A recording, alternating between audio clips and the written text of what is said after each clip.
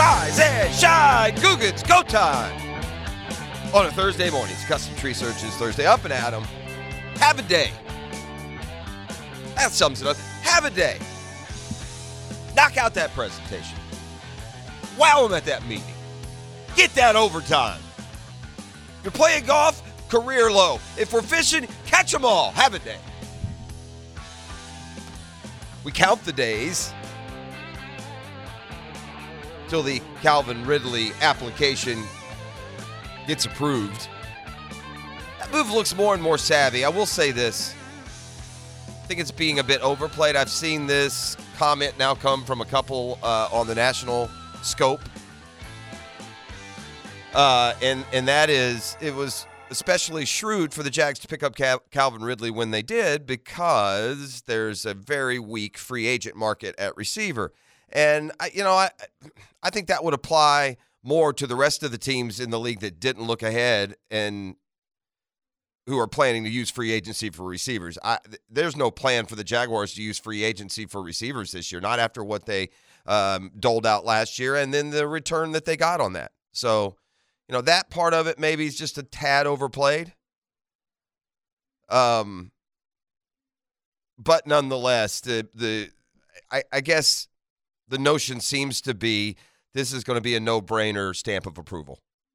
And then Calvin Ridley will be reinstated. If you missed it, he played like a 7-game parlay in that brief window that sports gambling was open in Florida when he was home away from the Falcons team for his own reasons. The NFL came down hard. I mean, it gets to be a laughable point here. I mean, it's a whole nother issue we won't get into too far, too deep. But, I mean, the league it holds hands and skips down the beach with the gambling industry. We don't even hide it anymore. I mean, you watch the national TV game, they do a whole segment previewing some DraftKings profile or some over-under odds on a number of player catches. Certainly, in the NFL, you can't gamble on the game, and not that Calvin Ridley shouldn't have been punished, but really, in hindsight, a whole year seems because of it's different. It's not like it was back in the old day. Back in the old days, you had to worry about your guys gambling because they can make more money on the gamble than they could in the contract you're paying them. I mean, that's what's kept gambling out of sports in these. Are you kidding me? These modern times, all the technology, you don't think dudes would be firing off on stuff with supposed inside information that they might have? By the way, I don't think Calvin Ridley can bet on football any better or different than you or I can, to be honest with you. But, yeah, there's not a super risk of NFL players gambling to the point that it's affecting the outcomes, because that's what you're worried about. I don't think Roger Goodell in the NFL cares if you're firing off on a fantasy team. But they do care if you're firing off in a game that you directly impact and can control.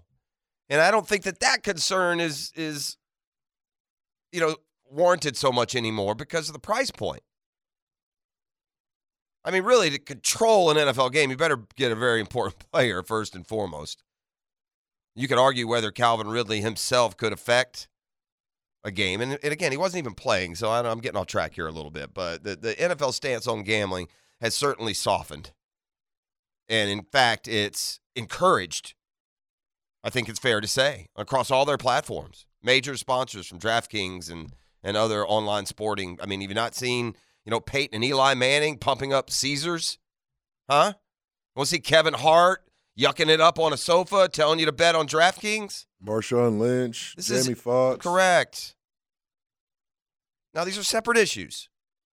But I think there should at least be a little context there of the era that the NFL is in when it's dancing with the devil. You don't complain when the devil has a wayward eye now and then, I guess.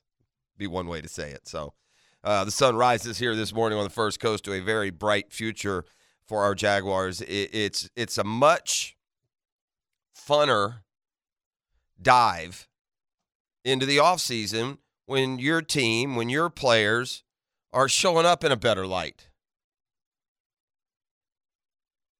Whether we've talked about the quarterback rankings and where Trevor now is landing just about inside the top 6 everywhere. And you can also look at teams from like an overall tier where the organization stands, and here are the categories on that. First of all, E.T., how are we doing this morning? We good? Your boy's solid, man. Dude, I'm hyper prepped for the show today. I've got so much information. It's one of those days we're not going to get it all in. I got a bunch of good, interesting little sidebars and angles. In addition to Doc Murphy, who will join us for the any injury situations in the NFL. What up, Doc? Cat Chat is in today. He'll log a little bit of overtime as Hick is gallivanting around the Southwest for the next couple of days, going to see his boy Bruce Springsteen. Now, personally, I wouldn't take an Uber across town to see Bruce Springsteen, but that's just me. That's me, and yeah, that's just me. But man, listen, Springsteen's a big boy. That's just not my gig, right? Springsteen's a big boy. It's not like we're going on some obtuse angle. There's a lot of Springsteen fans out there. I don't want to step on your toes. The boss has his followers for sure. I just never a huge Springsteen guy. Anyway, let me give you these tiers as they stand. We'll jump into them later. We're doing what we call in the industry right now, setting the table. Here are the tiers, all right? They put all the 32 teams into one of these 7 or 8 tiers. Here they are. Still major contenders. Need a postseason breakthrough. Headed on the right track. In a comfortable spot despite a losing season. Stuck in quarterback purgatory. Time to reassess the state of the franchise.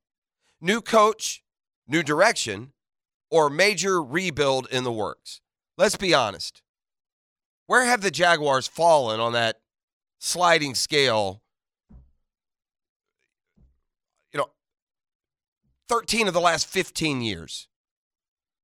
It's no fun to click on the column to begin with and scan past and scroll over all the teams that have gotten good and young, picked the right quarterbacks, teams that have been like you for much of your dormancy.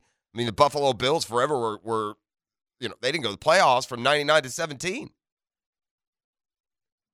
But the last 4 or 5 years, we scroll down. There are the Bills, high expectations. They've fallen to the still major contender, postseason breakthrough, one of those top categories. Headed on the right track is going to include the top half, more than the top half of the NFL. But we know where we're going to land every offseason before this one. We're either, here would be the 2 most popular. Although I don't know. I think purgatory would be might be too beneficial, but like the Bortles years would constitute quarterback purgatory, right? Foles to Minshew and not knowing what you're going to do there would be purgatory. Trevor's first year, I don't know if we would have classified it as purgatory. I think last year at this time, it probably still was at the very bottom category, major rebuild in the works, wouldn't you say? This time last year, coming off back-to-back top pick in the draft seasons, the Jags probably fell in major rebuild in the works. Maybe new coach, new direction, obviously, with Doug Peterson having just taken over. But we're always we've spent all our time stuck in quarterback purgatory, time to reassess the state of the franchise, new coach, new direction, or major rebuild in the works. That's where we are. That's where we've lived. We've never even, poked our head up out of the quicksand to even take a look at those other top categories. So, point of this is, with our newfound promise and needle up, we'll take a dive into where the Jaguars are now. We've talked about the power rankings, right? We got hectic earlier this week. Jags are top 10. Just about every power ranking I've seen, the Jags somewhere between 8 and 10. And in some cases, based on this late season run, you could argue that there's a couple ahead of the Jags that you might think should be behind them instead. But here's another aspect of the power rankings that we didn't touch on, as we, with great joy and pace, shot up to where the Jags were ranked and then just based ourselves on that, all right? I looked at a power rating a little more in depth. Here's another harbinger of what we can look forward to for the next few years, okay?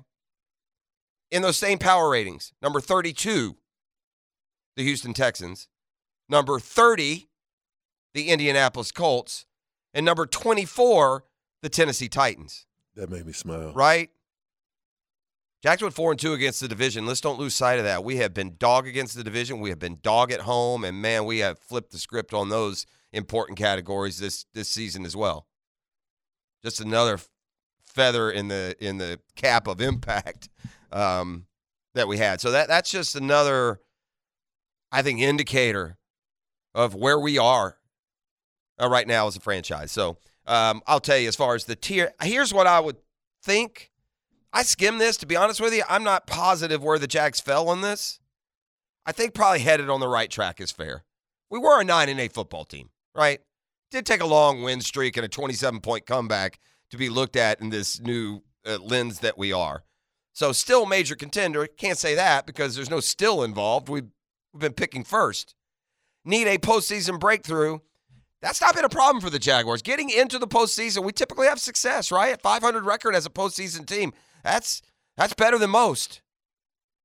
Look, typically, if the Jags get in, they give us a little thrill or two. Last playoff visit in 17, won 2 games, went to the championship game. The one before that in 2007, won what? A playoff game at Pittsburgh. So, typically the Jags aren't a one-and-done type of a team. So, still need a postseason breakthrough. We wouldn't fall there. So the next one on the line will be headed on the right track, and I think that is putting it mildly. All right, I mentioned we're content full today, which is going to be fantastic. All right. We come back on the other side. We're talking about these tiers. We're talking about these teams. The top of this draft is so fascinating. And now, could Dan Hicken have been prescient in this thought? I still think it would be a dumb move. But there are more suggestions that the Bears might be considering trading Justin Fields, using that number 1 pick on a quarterback. Oof, that sounds awfully stupid to me. But there seems to be some of that out there. And you know who else has trade rumors around him? Another arguably run-first quarterback. Let's put that correlation together a little bit. Talk about that story from the NFL that's going to percolate here over the course of the next month. That flame's not going to get cooler. Unless the Bears just come out and flat out say, and they're playing poker right now, so who knows what they may, offer up when it comes to support or not for Justin Fields. So we'll get into that on the other side. We're also going to take you to the Chiefs parade. Look, I try to give you jokers the benefit of the doubt, right? You played the no one believed in his card immediately in the emotion after the Super Bowl. 90% of the world in the football world scoffed at you and said, what are you talking about, you idiot? You're the Chiefs. We know you're good. But I did at least bring up, they weren't the pick to win the division by maybe a majority of those that were being asked. We looked at our picks here. 3 of us picked. E and Hick both had the Chargers, and that's not to diminish them in any way. Chargers were a playoff team, but I think there was an overall thought that the Chiefs were going to drop down a level. That didn't seem so accurate after they rammed their way through as the number 1 seed and win the Super Bowl. And so I gave them a benefit of the doubt in the immediate after effect. But the Chiefs championship is not aging well. First, the Juju Smith-Schuster, which is just off the top rope, unnecessary, poor sportsmanship with that ridiculous Valentine's Day meme to James Bradbury. And then the parade yesterday, where it's not that Travis Kelce doubled down on this ridiculous hyper underdog role. You want to play it a little bit on the fringe? Okay. And listen, also get this. Parades are meant to be community pep rallies. But in today's day and age, the cameras and microphones are there. And I've now had enough, man. It's beyond over the top on the woe is me, no one believed in us. I'll let you hear Travis Kelce, and I am pretty sure you will immediately agree with me after you hear what the big fella said at yesterday's Super Bowl parade in Kansas City as they celebrate another one. So we got other NFL news to get to. Vegas always knows again. I got another one from last night, a good one. Share some college basketball nuggets that includes a Florida win last night and an FSU loss. But Florida won a battle, but they lost the war. Season over for the Gators. I'll tell you why. Oh, yeah. Coming up in just a little bit. We are getting in our positions at Daytona. 500's coming up this weekend. The pole position was last night. I got the front row for you as we move through this hour. And again, man, I run the danger of looking ridiculous trying to go too deep on NASCAR because those of you out there who are true NASCAR fans know more about it than I do. I freely would admit that. got you covered everywhere else. Maybe not hockey. But if you're just a casual NASCAR observer like me, after you get past the front row, there was one name that I was interested in seeing how they did last night. So we'll tell you how my one name did do. You know what else we're going to do in the next 2 days, E.T.? Holla at you, I haven't determined if it's going to be today or tomorrow. Tomorrow, by the way, we got it every Friday. Maddie going to come in and join us 8 to 10. We're going to talk Sharks football tomorrow, Iceman hockey, 2 more Jacksonville pro teams that have championship aspirations. So that's all on the plate tomorrow. But sometime today or tomorrow, we're going to pick you a NASCAR driver. Oh. Yeah, we're going to pick you somebody to at least just take a peek at this Sunday when the Super Bowl of stock car racing is running right down the road. I'm with it. All right. NFL news and a football fix includes a darkness retreat update. This guy Aaron Rodgers is in another dimension, bro. He's just operating in some other dimension. I don't know where it is. He's a slider. I don't know what the hell.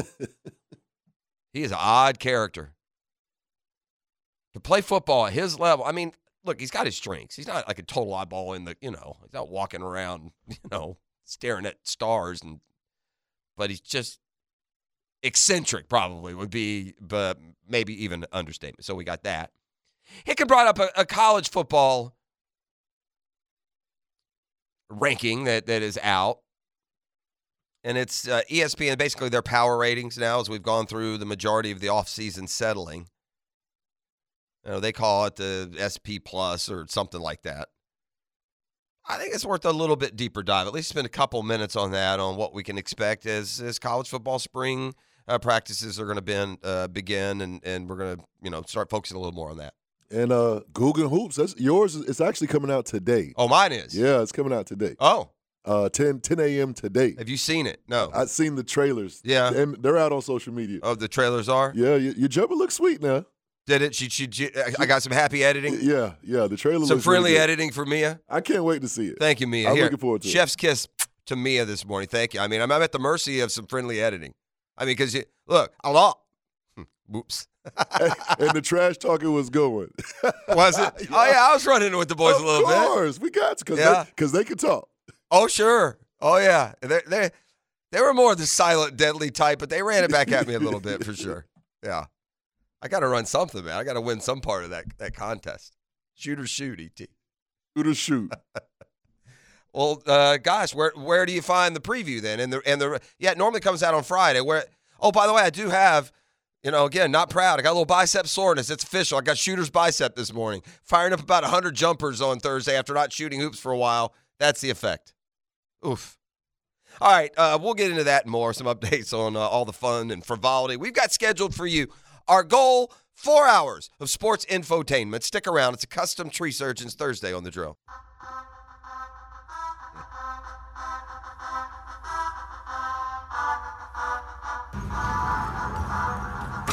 Why is he shooting out there, they say? Why? Scoot in, old man, they were thinking. It's like riding a bike, man. This would be just catastrophic if I made this one. Oh, yeah. I want to take this moment to remind everyone that the stars are Ben and Isaiah there or Israel, sorry. Ben and Israel over there, Bonaventure. Those are the stars of the video. Understand, that's why we do these. Is it me come out of mothballs and show the kind of shooter's form that is going to shock and awe you when you see it today at 10 a.m. when it's released? E.T., rate the form of my jumper. The jumper was smooth, man. I ain't gonna lie. Yeah. I give it a solid 8.5. Yeah. That's a 9.8 back in the day. Anyway, it's fun. It was a good idea. I hope you've enjoyed getting to meet some of these high school basketball stars all around town. You got your shot with that Talia Scott over there. She's unbelievable. Oh, man. Yeah. Whoop me. I will say this.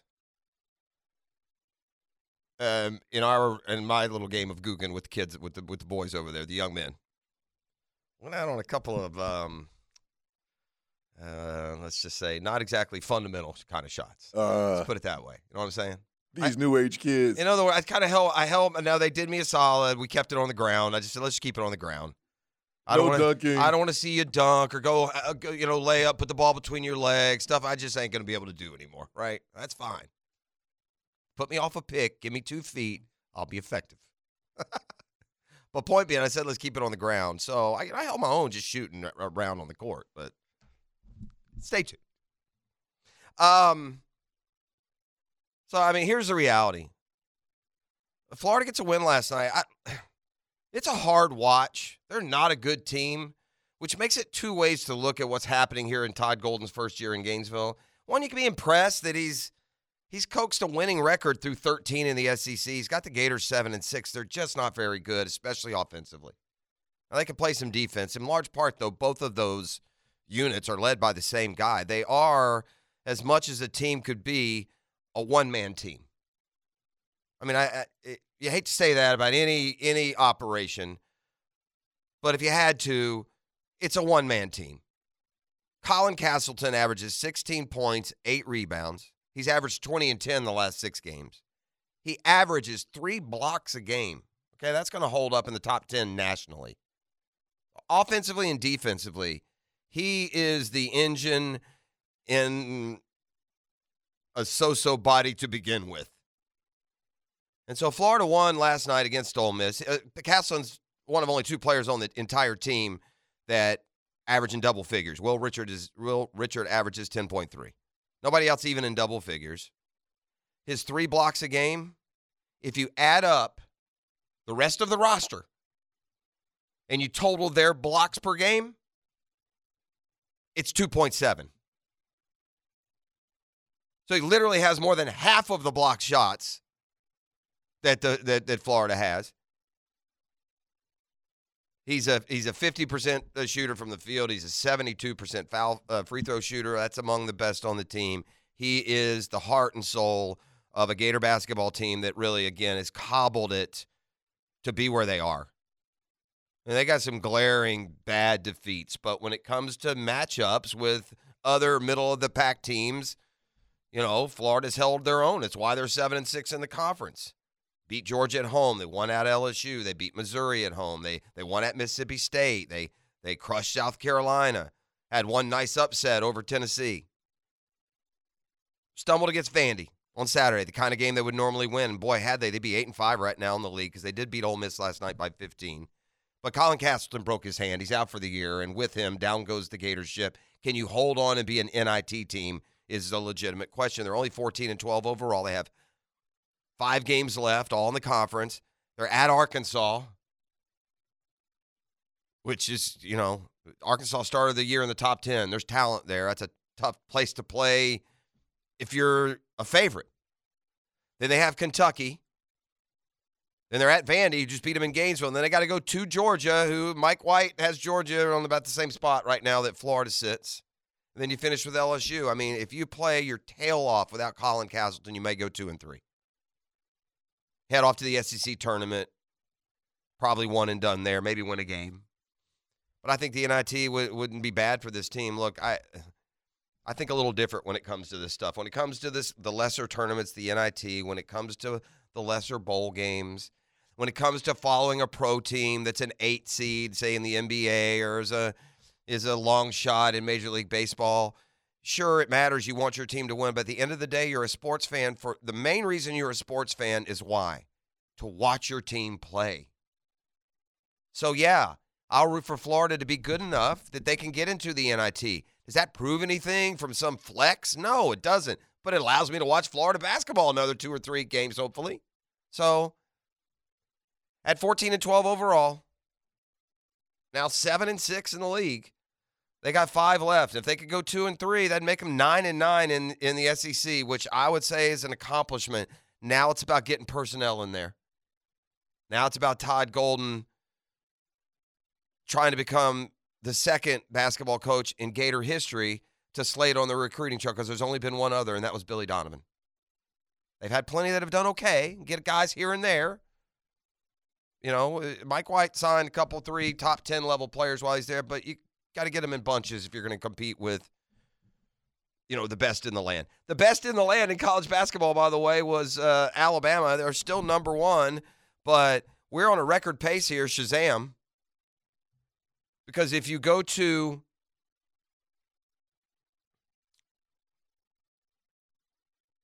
the schedule from this year in college basketball, we're suddenly on a record pace from this standpoint for the 8th time this year already. And this is historically, in the history of the AP poll, 8 times now this year, number one is lost. 8 times. Purdue's done it 3 times alone. Houston did it twice. Carolina did it twice. Now Alabama has fallen as the number one team in the country. They lose last night at Tennessee, and this is my Vegas always knows special. Alabama comes in 12-0. You guys been paying attention to what Tennessee's been doing? Losing to Florida by double digits. Losing to Vanderbilt. Losing at home to Missouri. These are 3 of Tennessee's last 4 games. Alabama came in number one in the country. They had not lost in the SEC all year. It's not that Tennessee won the game. It's that Tennessee was favored by 4. Favored by 4. Won by 9. Vegas always knows. I started today with Have a Day. That was kind of a new one, right? It's struck a chord here on the text line with a few, but Mr. 10 text in today, a text line designed by Lifetime Enclosures. Have a day after beating Bama's Sorry A when they are number one, and the Vols did it with 2 starters out. Bleep Bama, basically, in essence. That would be the gist. I've been reminded of something on the text line as well that I'm going to talk about right now because we went to break talking about like Justin Fields and the suddenly curious case of, what are the Bears thinking there? Now, we got to consider the source. This guy's a noted idiot. But he's landed from CBS Sports to another platform, Jason La Canfora, who's messed up a lot of stories through the years, but is reporting that there are general managers around the league who came out of the Senior Bowl, quote, fairly convinced Justin Fields will be traded. Fairly convinced? Hold on now. Justin Fields needs to improve as a passer. You bet he does. It was only 60% last year. In fact, Ryan Poles, the GM, is on record as saying that. He told reporters in January he wants to see Fields get better as a passer. 60.4%, 17 touchdowns, 11 interceptions. He wasn't horrible as a passer. He doesn't have a ton of weapons. His running backs seem to always be hurt. Couldn't tell you how good or bad the offensive line is. It is not time to abandon ship on Justin Fields. But then on the text line, I'm reminded, is this not similar to a narrative we heard about Jalen Hurts last year at this time? Not quite as strong, but it was kind of, you better show us this year you're more than a dynamic runner. Hurts took his team to the Super Bowl. They did not win, and so, again, is it fair to call Jalen Hurts a run-first quarterback? I think it is. That doesn't mean he wants to run before he passes. It means he is more dangerous and better as a runner than a thrower. That's a more select group than the guys who can run, than Josh Allen or Russell Wilson.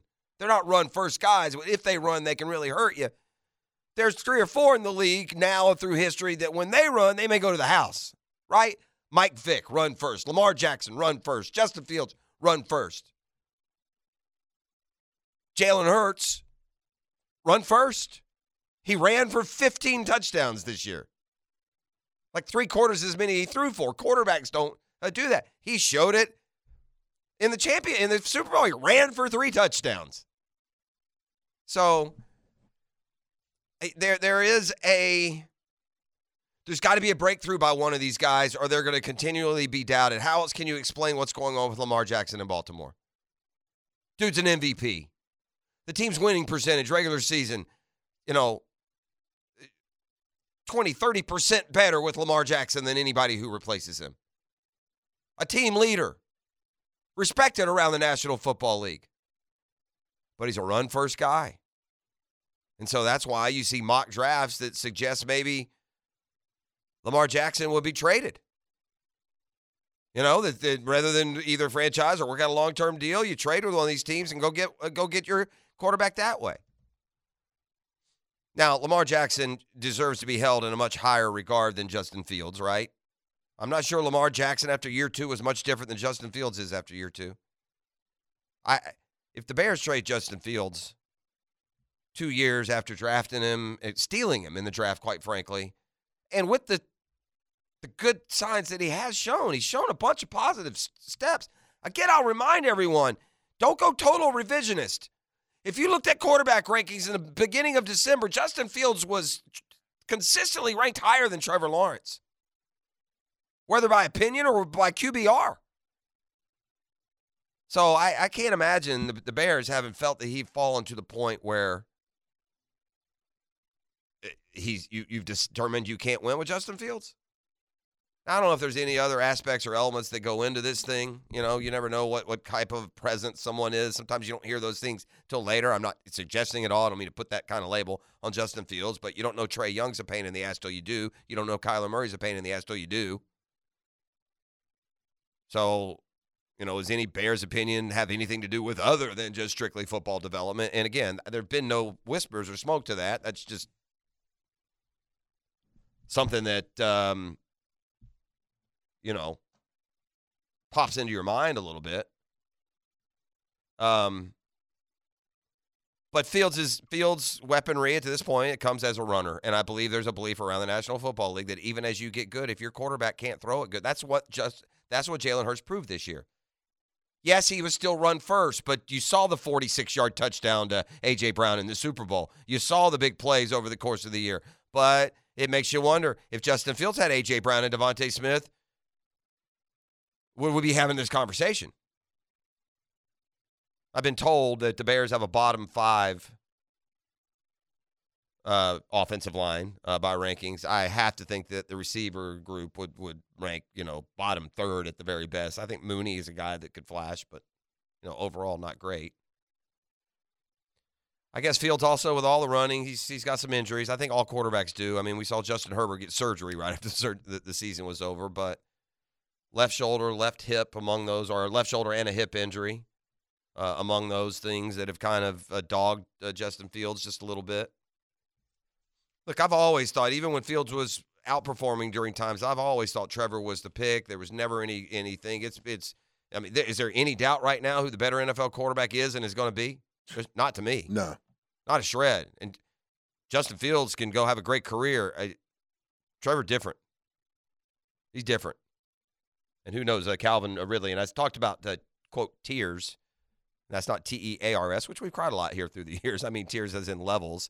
And we'll take a look at that in the 7 o'clock hour, just where the Jaguars now have themselves positioned versus in the past. All right, I'm going to let you hear from now these whiny Kansas City Chiefs from their parade yesterday. I got other news. Aaron Rodgers says fake news when it comes to his darkness retreat. Yeah, well, you be the judge. I've got those comments when we come back on the other side as well. We'll tee up a football fix as we get you up and rolling. Have a day here on a Custom Tree Surgeons Thursday.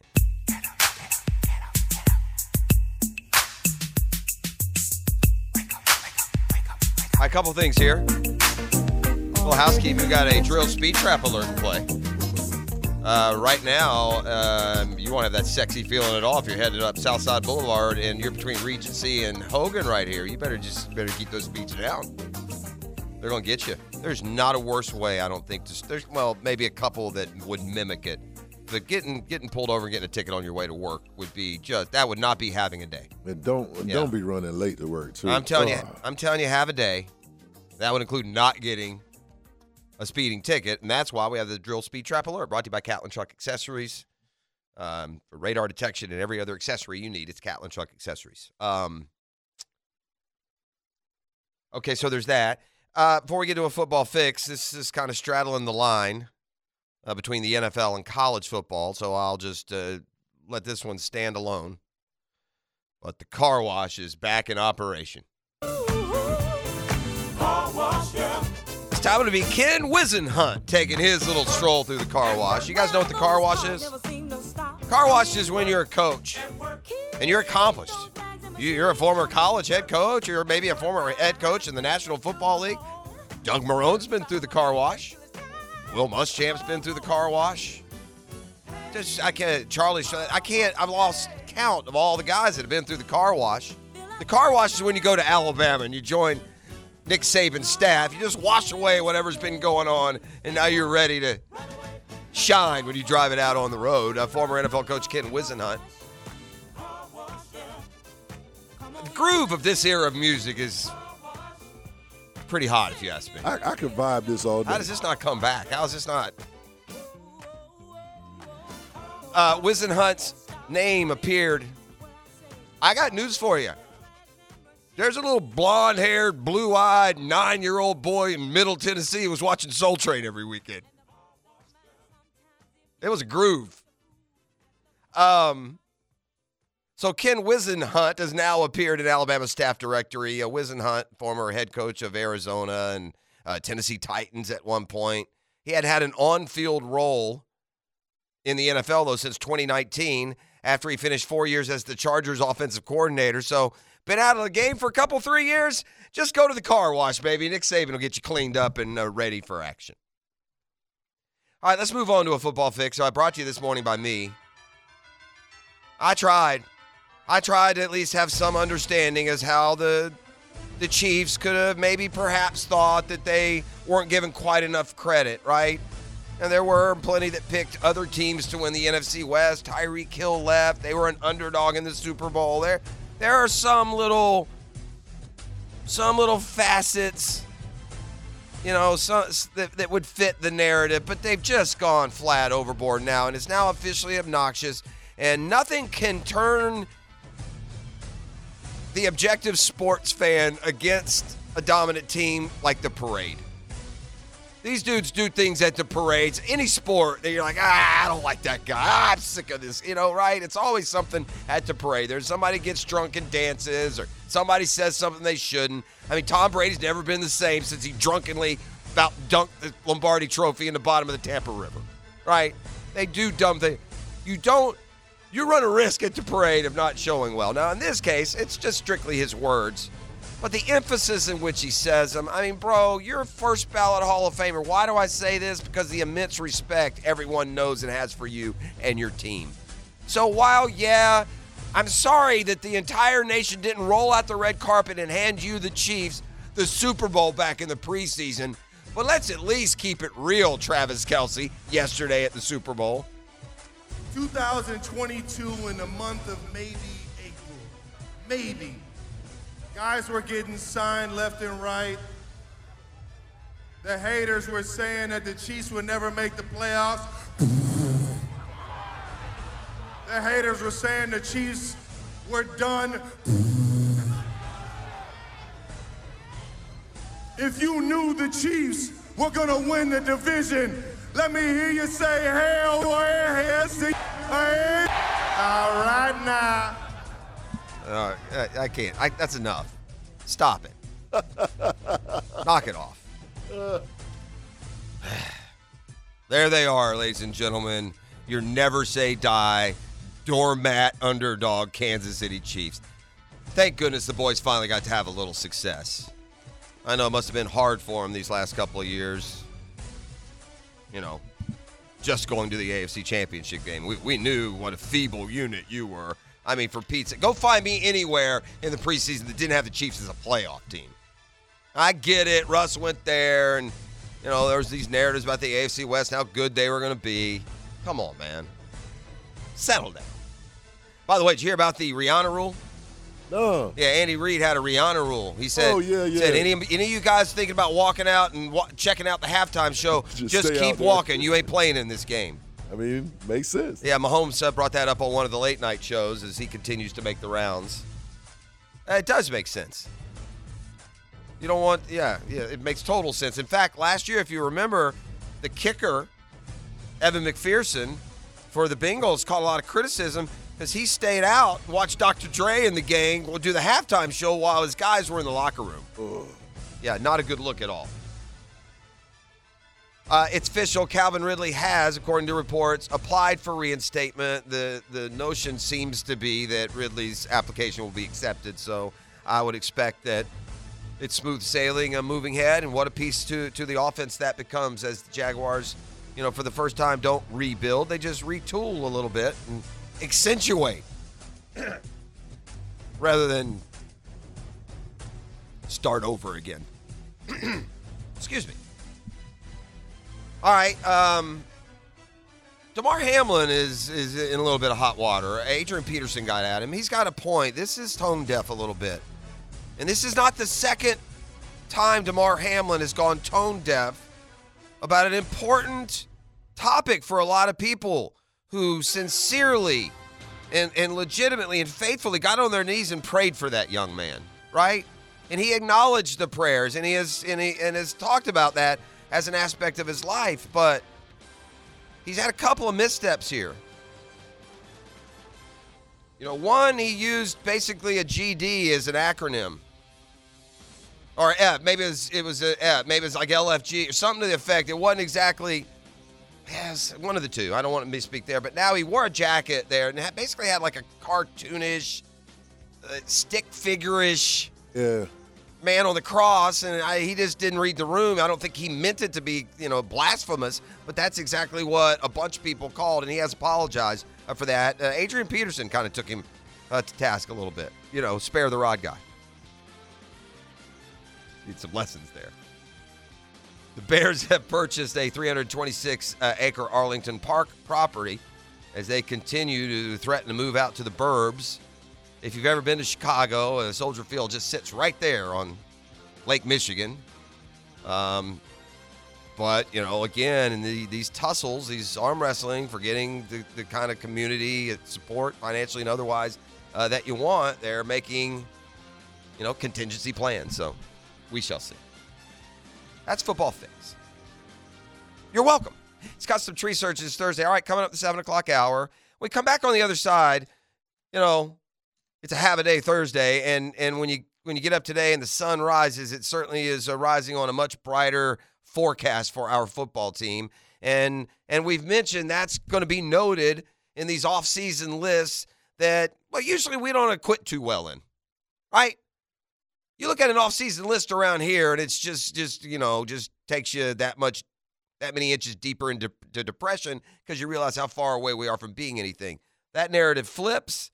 And so the first of many off-season evaluations, rankings, placements, ESPN offered up by putting the NFL into tiers with certain categories. Jump into some of what we saw there when we come back on the other side. Thanks so much for being up, Adam, with us. We'll have Doc Kevin Murphy coming up at the 7 o'clock hour. We'll have the 10-minute drill. We hit some of the other headlines from the sports world. Cat Chat joins us today. He'll work a little OT as we relive a little bit of last week's festivities here where the sounds of ripping flesh echoed through the studio. This is the drill. It's a Custom Tree Surgeons Thursday. All right, back here on the drill. It's Custom Tree Surgeons Thursday. Dan Hicken off to see the boss. We got the boss of content here this morning. I got more good stuff that I'm going to get in. I wanted some interesting items from golf I would get into today. We got Matt Every going to sit in with us tomorrow from 8 to 10, in addition to some other stuff that we'll chat it up with him. But Matt's unfiltered, and will give us kind of a good update on where things stand. He did a podcast. He's doing this podcasting now, straight down the middle-ish. Take a listen. It's good stuff. But he had Cam Smith on. We'll play a clip of that and kind of get Matt's thoughts on what was Jacksonville's favorite son when it came to golf, at least currently. And some other. He's always got good stories. Matty does, and he's been busy this early golf season. So glad to have him in with us tomorrow. I kind of started today with the message: have a day. Go have a day today, man.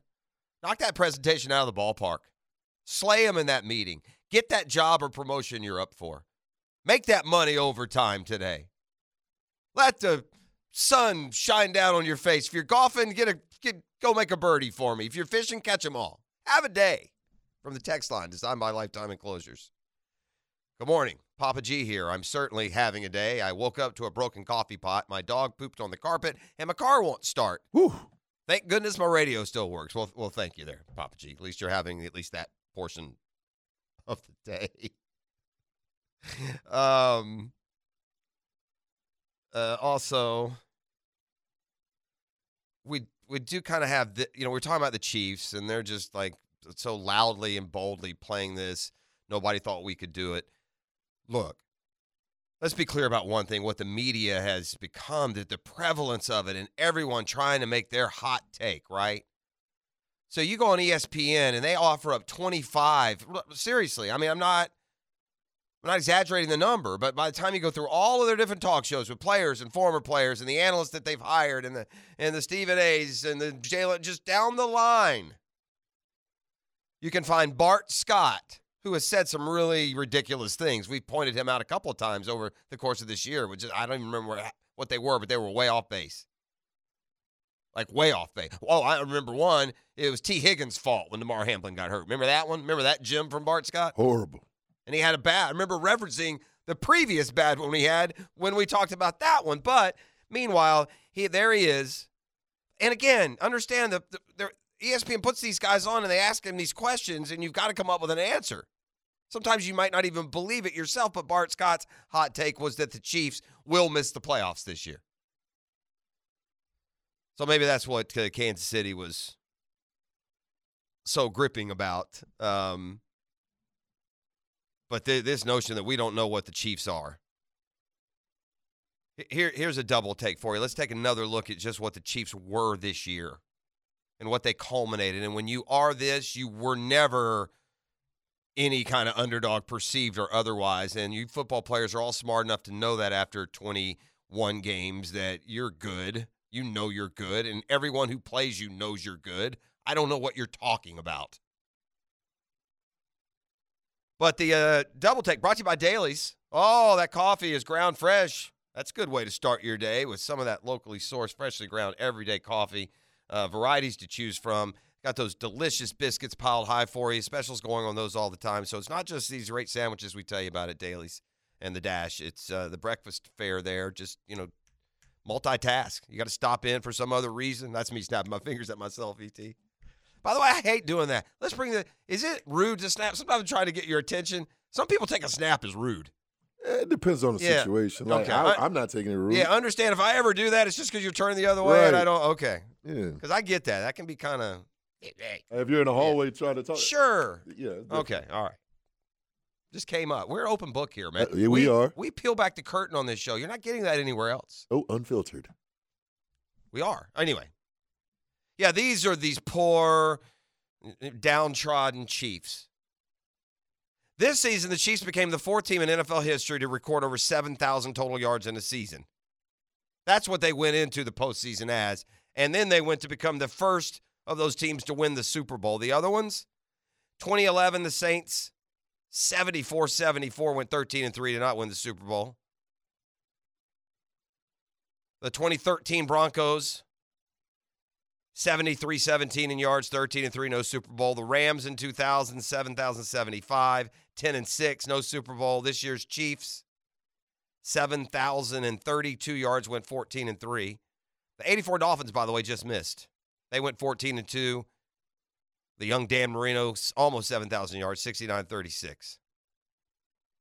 They, too, did not win the Super Bowl that year, though. So, yeah. Sorry, Chiefs. We're not buying it. In fact, let's get to the story that we first brought up early in the 6 o'clock hour. And, the fun thing about applying national stories now to the Jaguars is because we hold up a lot better. We're legitimately in the conversations. I said this earlier. These are the tiers, the categories that ESPN broke down yesterday in sorting the teams from 1 to 32. You have at the very top still major contenders. We know who those are, right? That's going to be the Bills, the Bengals, the Chiefs, the Niners, probably the Eagles, but at least those four. Need a postseason breakthrough. Well, we don't. First of all, still major contenders. That ain't us. We've done it 1 year, 9-8. Need a postseason breakthrough. That's not us either. As mentioned, when the Jags make the playoffs, we pay it off. Headed on the right track. That sounds like where we should land. We'll see in a second. But the other categories, he had a comfortable spot despite a losing season. There are certainly teams like that. This is more of a blip than it was, the start of a trend. Stuck in quarterback purgatory. Yeah, we've been there.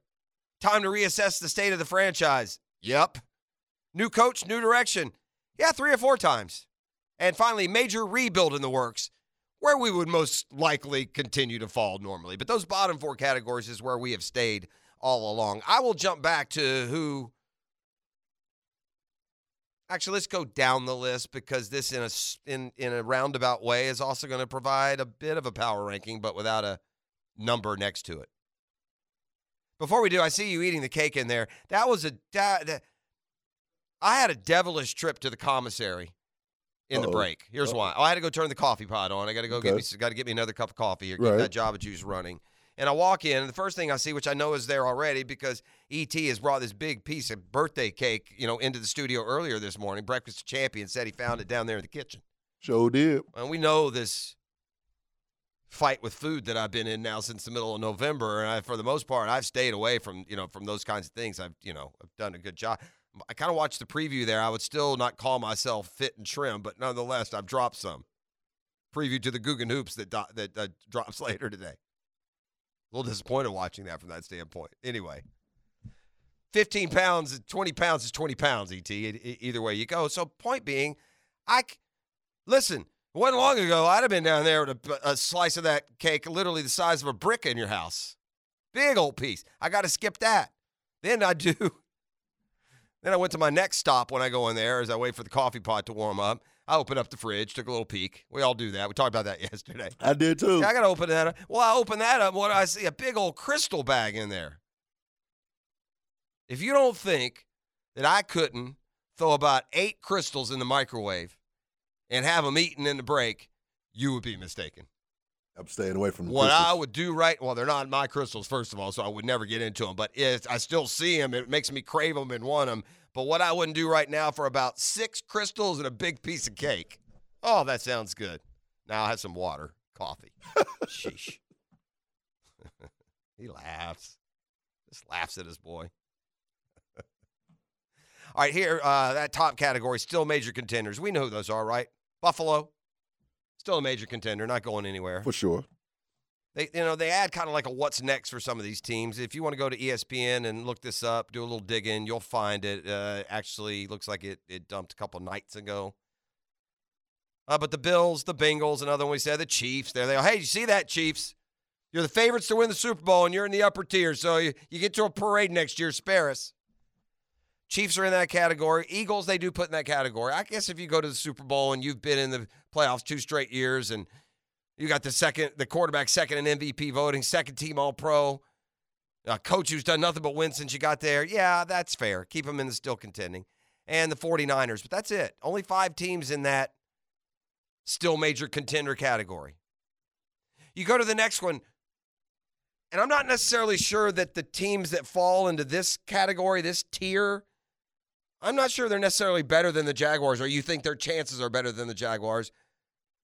But the Jags can't fall into a postseason breakthrough. They had one in their first year last year. What a breakthrough it was from 27-0 down. But there are other teams that for years have been trying to bust through that ceiling a little bit and have some postseason success. We have talked about the Dallas Cowboys. They have not been to the Super Bowl in 25 years. Haven't won a ton of playoff games in that time. What is it, like 3 or 4?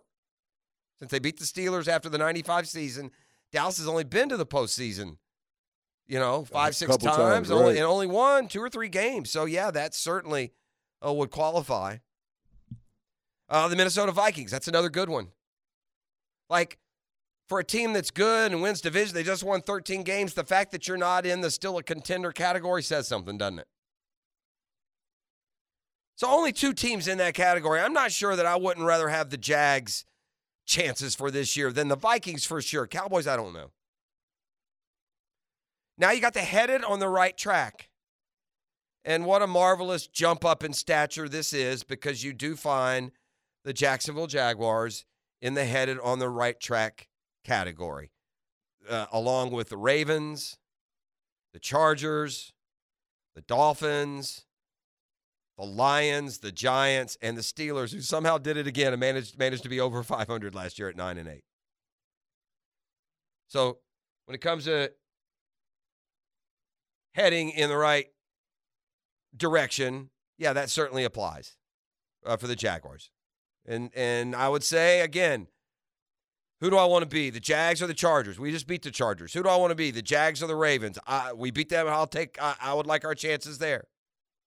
Jags or Lions? Well, in fairness, that Band-Aid, stayed on for a couple, 3 weeks after the whooping we took there. The Dolphins, Dolphins, that's an odd one, isn't it? Because Tua was so good when he was healthy and rocking and rolling. You forget where their offense was. And right. Tua was getting whispers of MVP. like an MVP candidacy. And when he started with the concussions and their quarterback situation went to pot, it's hard to make too many definite determinations about what we saw out of Miami last year. But here's what they say about the Jags. Again, just for giggles, we'll go down to these cellar dwellers where we have been for so many years, but about the Jaguars who find themselves in this collection of top 7 or 8 teams, right? We had 5 in the still contending. We had 2 more in the need of postseason breakthrough. And then on the headed on the right track category, it's, made up of a bunch of teams that made a breakthrough last year or are pretty consistent playoff contenders. About the Jags and their new spot in the high rise, a reminder, we're $22 million over the cap. Now that cap's going to go up. They're going to make some salary restructures.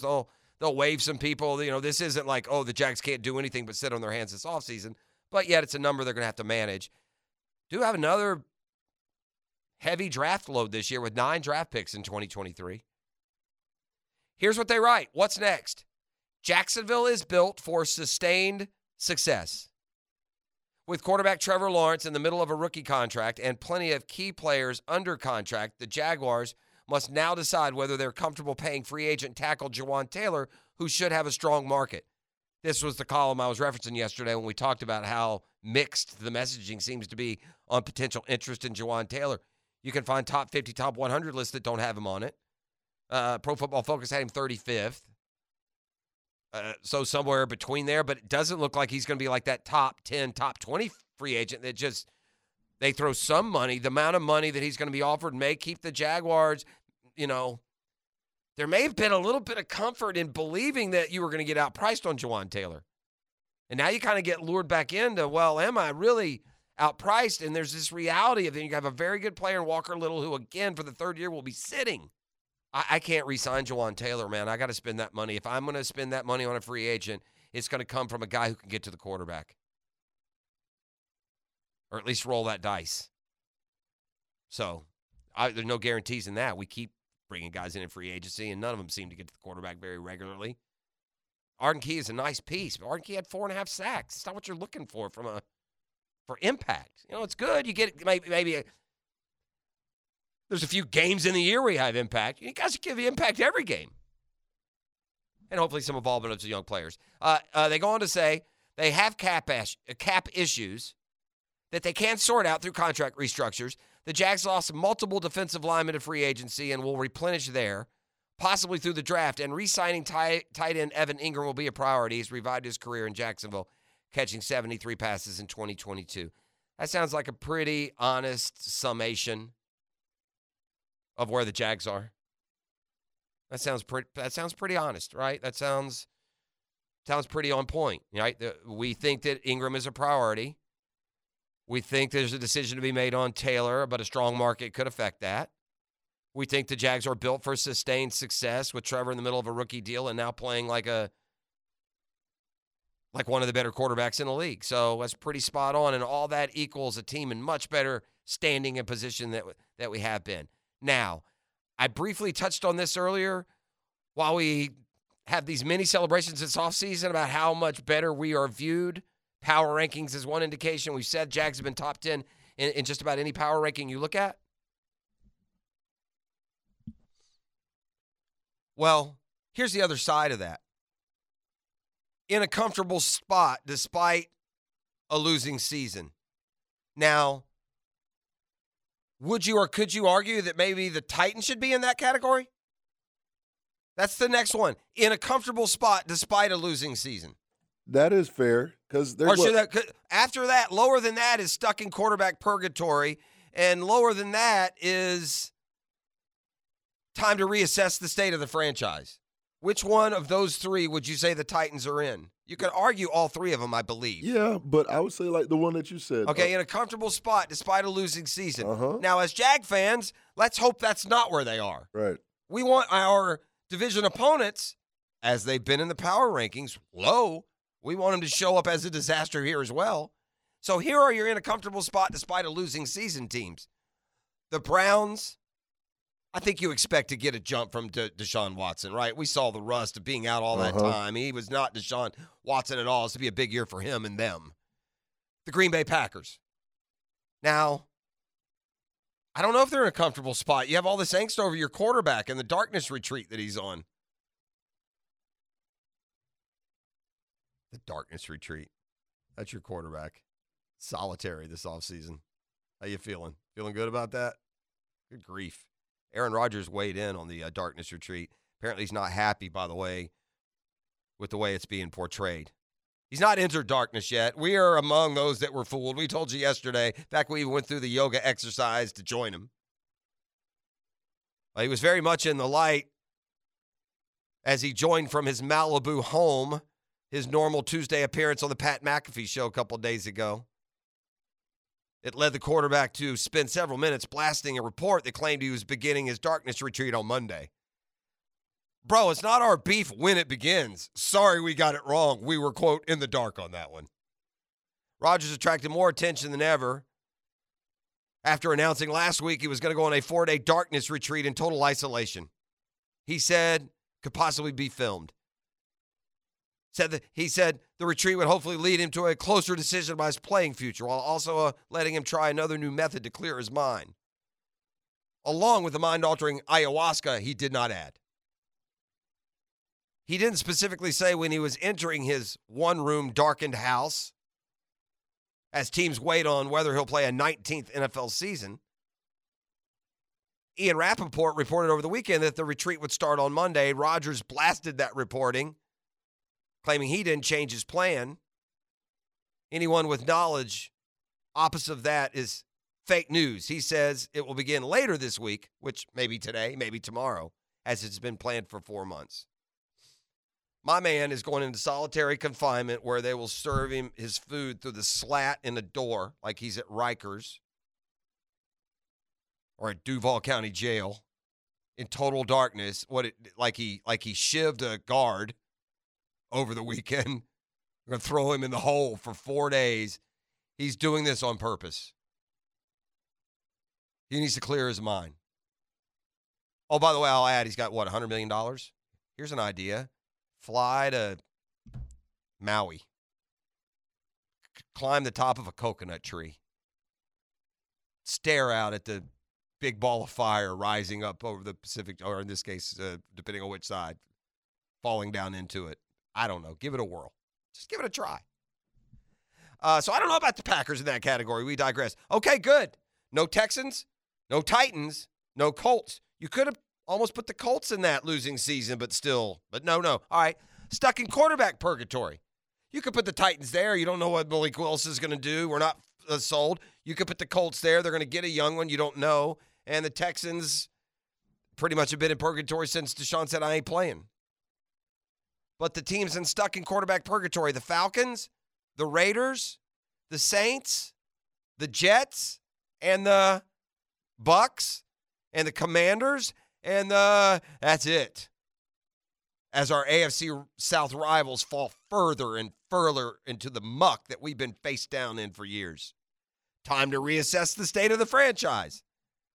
This has got to be Titans. Don't you trust the Titans bounce back, especially with Henry, more than you would the Colts or the Texans, right? Yeah. They've got to appear first on this list. Have to, yeah. All right, time to reassess the state of the franchise. You got the Rams, you got the Patriots, and there are the Titans. But we've gone way down through the teams now. Spoiler alert, in the power ranking I looked at this morning, the Jags were 10, the Titans were 24, the Colts were 30, and the Texans were 32. That'll offset that first place schedule we play. New coach, new direction. We throw the Colts in that, so that at least they get the new direction hope. The Texans don't even get that, even with people as excited as they are about DeMeco Ryans. No, they are still in the major rebuild in the works category. Only two teams are in it, the Bears and the Texans. Let's come back and take a wider view of the sports world. We call it the 10-minute drill. We'll serve up some of the headlines from the sports world. Get you ready for Doc Kevin Murphy coming up later this hour. Cat Chat gives a little OT today. Dan Hicken is born in the USA, so he's hopped in his pink Cadillac. He's headed to Austin, Texas, where Bruce Springsteen is performing at some point over these next couple of days. If you got the Bruce Springsteen references there, you were ahead of E.T. Didn't blink through either of those two song references. All right, this is the drill. It's a Custom Tree Searches Thursday on 1010XL. From the text line designed by Lifetime Enclosures, we may have a new hook into Cat Chat in just a little bit. I have not taken the time to confirm this. Top of my head, it seems right. I don't think there's a ton of teams that fit into this category. We're from the text line designed by Lifetime Enclosures. Good morning, guys. So I've heard that no team with a mascot of a cat has ever won a Super Bowl. If this is true, and if so, can the Jags be the very first? All right, so you got Bengals. You got Panthers. You got Lions. And then in Jags, is that it? Is that the only four? I mean, there aren't that many cats out there. Bengals are the tiger. You got Tigers, Lion. You got a Jaguar. You got a Panther. No mountain lions, right? I haven't missed that one. Yeah, no, that's Denver Mountain Lions. Yeah, that's accurate. That sounds accurate. But I think I will say this: there's a yucky undertone to this. I mean, think about this. Until Burrow, for much of my life, the Bengals, the Jags, the Lions, especially, have been terrible. Yeah, they're all trash. Right, the Lions are a team that's never been to the Super Bowl. The Lions and Jags are from the Cat family. They've never been. At least the Panthers and Bengals have been a few times. But, yeah, that's interesting. All right, I'm going to start. I don't have a quickie poll, okay? I'm not on the social media, so I can't offer up some fancy schmancy quickie poll or poll of the day like Dan would do it about this time. But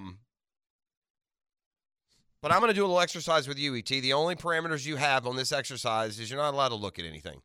We're just going to talk. I bet. And we're kicking around. I don't want you to jog your memory or search for your answers. All I just right. want you to give me what comes to mind, top of the head, when I ask you this, okay? Ready? And this is a subject that you're versed in, so this you're not going to, you'll acquit. Bet. Right? Who are the best three players in the NBA? Who are the top three players in the NBA? Jokic. All right, it's over. You won. Oh, okay. You won. You said Jokic.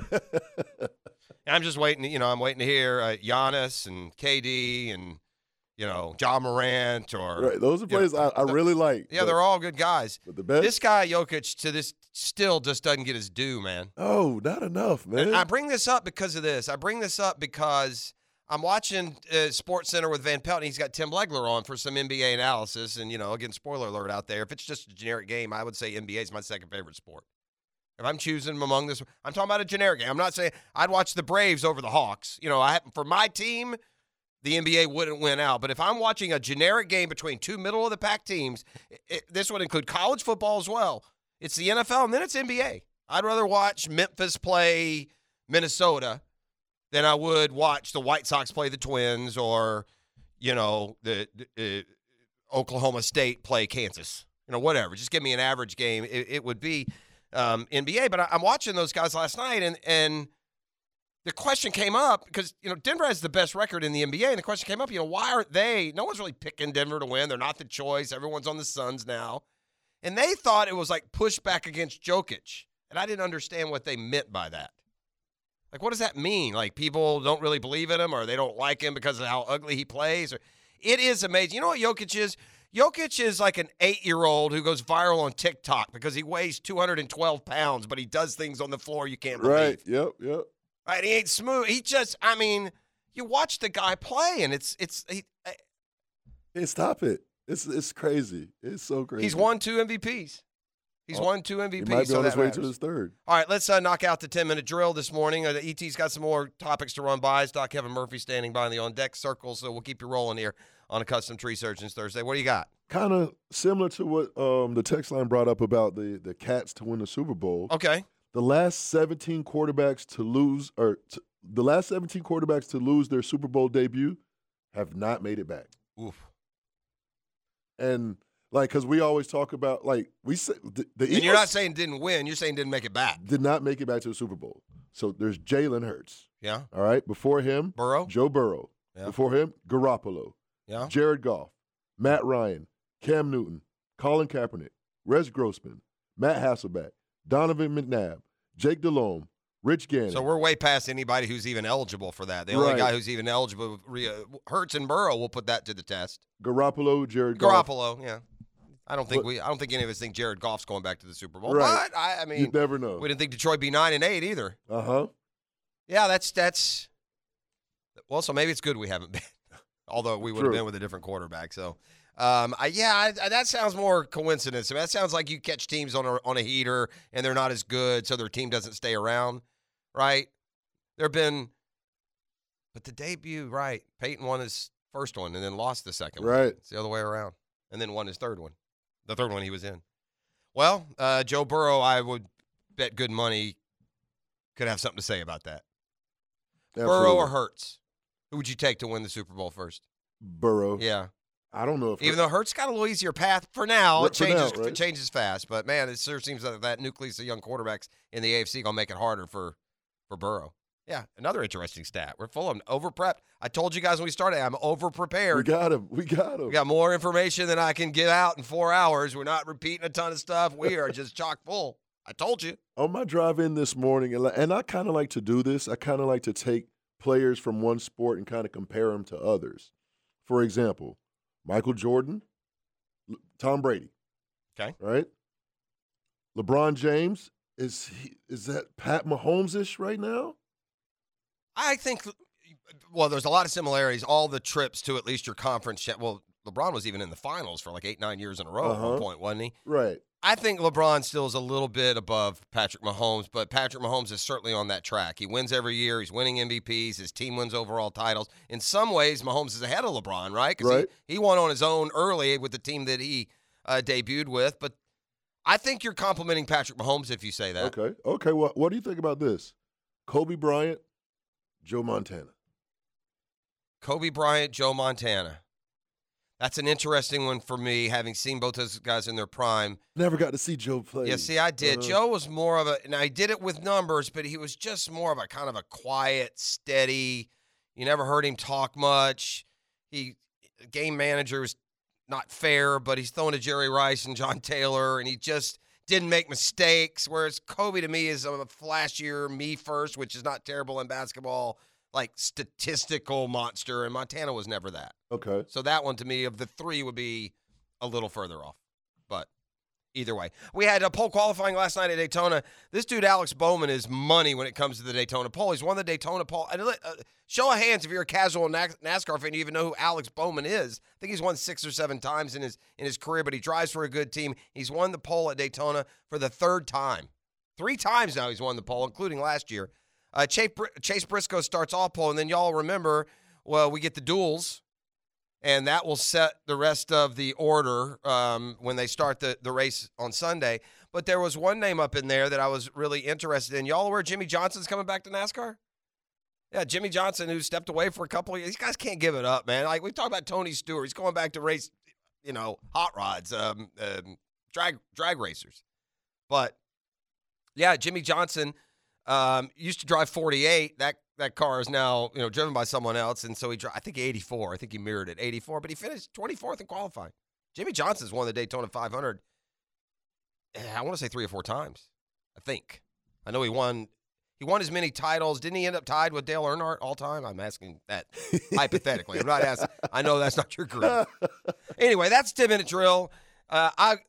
The rest of the content I'm going to keep to myself until I overburden you with that later. We are content heavy today, friends. So thanks for being up and at 'em with us here. It's a Custom Tree Surgeons Thursday. Let's take a look at the injury situation around the league. Doc Kevin Murphy in studio with us when we return on this Custom Tree Surgeons Thursday. But as you know by now, it's like, Pavlov's bell. You listen to ETN, you get a prize pack. So ringy, ringy, ring, ring, ring. There we go. What are we giving away today, E, to caller number 4? A pair of boogity, man. I got a pair of tickets to the Beef is What's for Dinner 300 Xfinity Series race at Daytona International That's Speedway. Saturday, I believe, isn't it? This Saturday at 1:30. Holla at your boy. Yeah, and Daytona is one of those, by the way, that a lot of the guys drop down and they'll race. They want to get a lay of the land. They want to get some laps around the speedway. So some of the upper tier drivers drive both all year, but more of the upper tier drivers will drop down and race that that series at Daytona than they would at, say, some other places. So, okay, caller number 4, it's on us. You'll be going boogity, boogity, boogity to Daytona on Saturday. Up next with Doc Murphy, this is The Drill. All right, you know what that music means? We are going to a concert. No, we're going inside the injury report with Doc Kevin Murphy, formerly drums of the Dropkick Murphys. A lot of people don't know that. But it almost, with your Forrest Gump-like existence, it wouldn't surprise me if you just unleashed that on me one day. Doc is classic for this.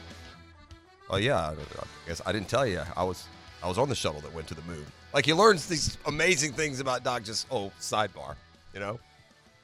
How you doing, my man? I'm doing well. Yeah.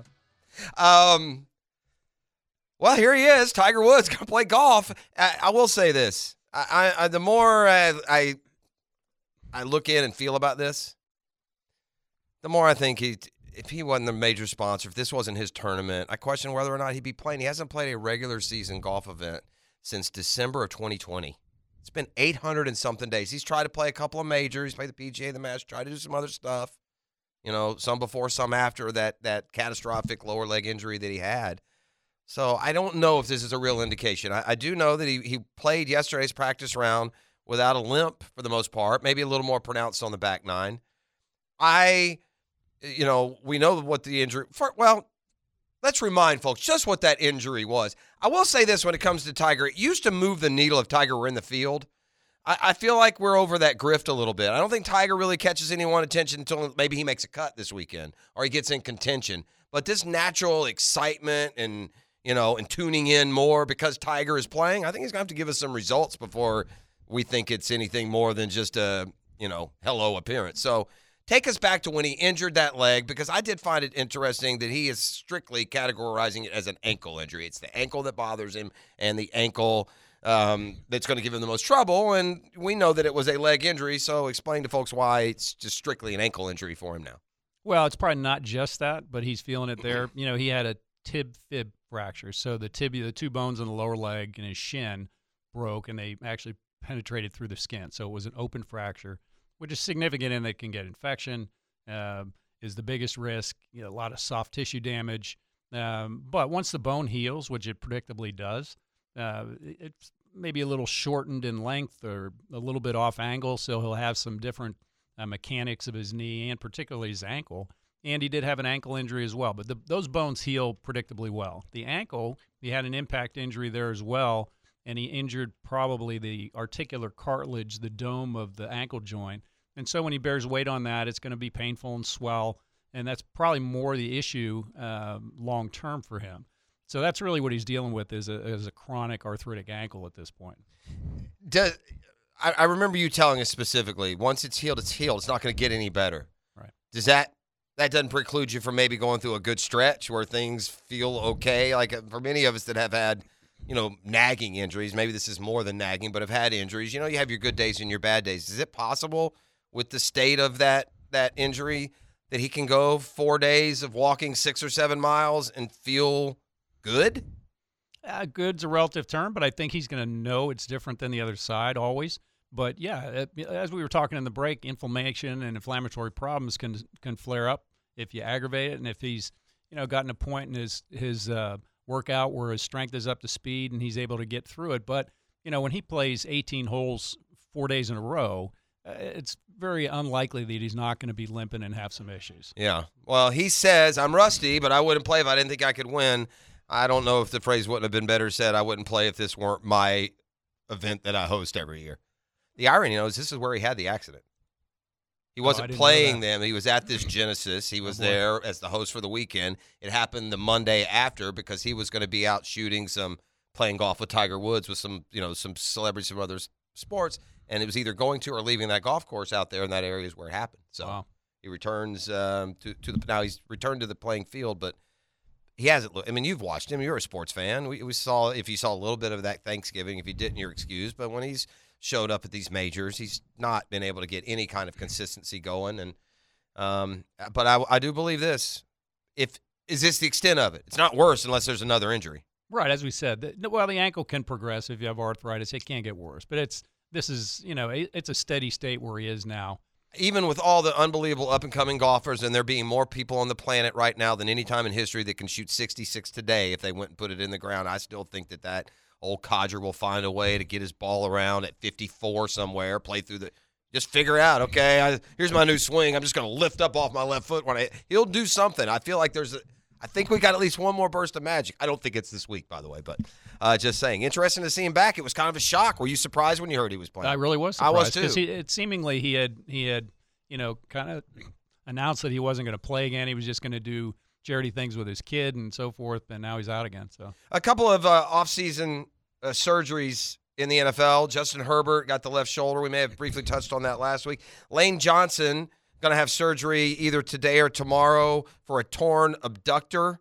Apparently did it during the course of the season. I mean, we got some tough guys playing this game. They don't say a thing. You don't even know it's on the injury report. But when you see a guy head off to surgery within a couple of weeks after the season, assuming you didn't see him carted off that day, did you have a little extra tip of the cap? Or sometimes are these not things that maybe are debilitating you, but it's just something you need to get cleaned up? Oh, I think you're right. These are things that have nagged these guys throughout the season, and they played through it and nutted through, and now it's like, hey, fix me. And you'll see more of these. I haven't heard any of the Jags thus far on that list of people that want to get kind of cleanup surgeries, as they call them, kind of tighten things up. What leads to a cleanup surgery? Is there a most common cause of a cleanup surgery? Say you get cleanup surgery on your shoulder, your ankle, your knee. What typically are you doing in that process? Usually it's knees. You hear about it. That this guy's got old meniscus tears, and they start to wear the end of the bone cartilage, so they may have little loose pieces, just some wear and tear fragmentation of the cartilage floating around in there that makes their knee swell.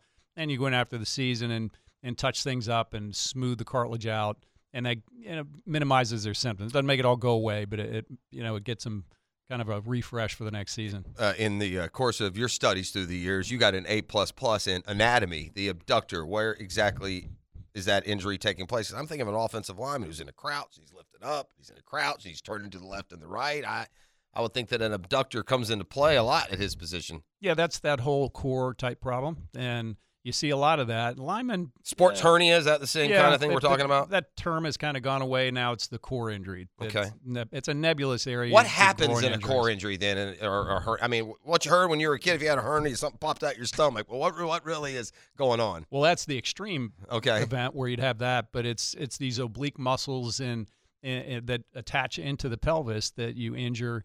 And it's not necessarily it tore off the bone and you can't play, but it causes pain, and which is why you see these surgeries. You reattach them postseason. No, it hasn't torn off. Okay. So if it does, you reattach. There's a surgery absolutely. to do that. Yeah. And it comes back as strong But as that's more ever. of an issue where you'd say, hey, we got to fix this today. All right. I know we're going a little long here, but that's okay. I want to get into this. If you could comment as best you can on, I saw a story where the Philadelphia Eagle won a $43.5 million lawsuit against what turned out to be the Steelers team doctor. I guess he went there on a second opinion. And so the details of that seem strange to me. The amount, I can't believe would hold up in appeal. More on that in a second. But if you haven't heard of Chris Maragos, don't feel bad. He was like a 36-year-old special teams player. So how you get $43.5 million out of future earnings based on that is a whole nother story. But this doesn't happen in the NFL. We don't see team physicians getting sued, even by former guys, at least not very often. Yeah, and it's a little and this guy, bit I'm sorry, you told me this guy's like top of the hill when it comes to the profession too. Well, I think this was done in a civil suit as opposed to a medical malpractice, because if you were to go to get a medical expert in orthopedics, this guy's at the top of the peak. I mean, he's at the top of the pyramid. He would be the expert. Yeah. I mean, go look him up. James Bradley. He's got accolade. I mean, he's been president of everything in the world as far as sports medicine and orthopedics. Mm-hmm. He's been the team doctor for the Steelers for 29 years. How does the Steelers team doctor end up operating on and then being sued by an Eagles player? Well, these things happen. They go get a second opinion. Their doctor may have said, you don't need surgery, you do. And they go to Bradley, and he's done hundreds of these, and the other guy's done 10 of these. The guy had a PCL tear, and he had – it's a knee injury. Right, so the posterior cruciate ligament in the knee as opposed to the anterior, which you typically don't fix in an isolated PCL. You don't even operate on? Most times not. So is this guy shopping for somebody who will agree to operate on him?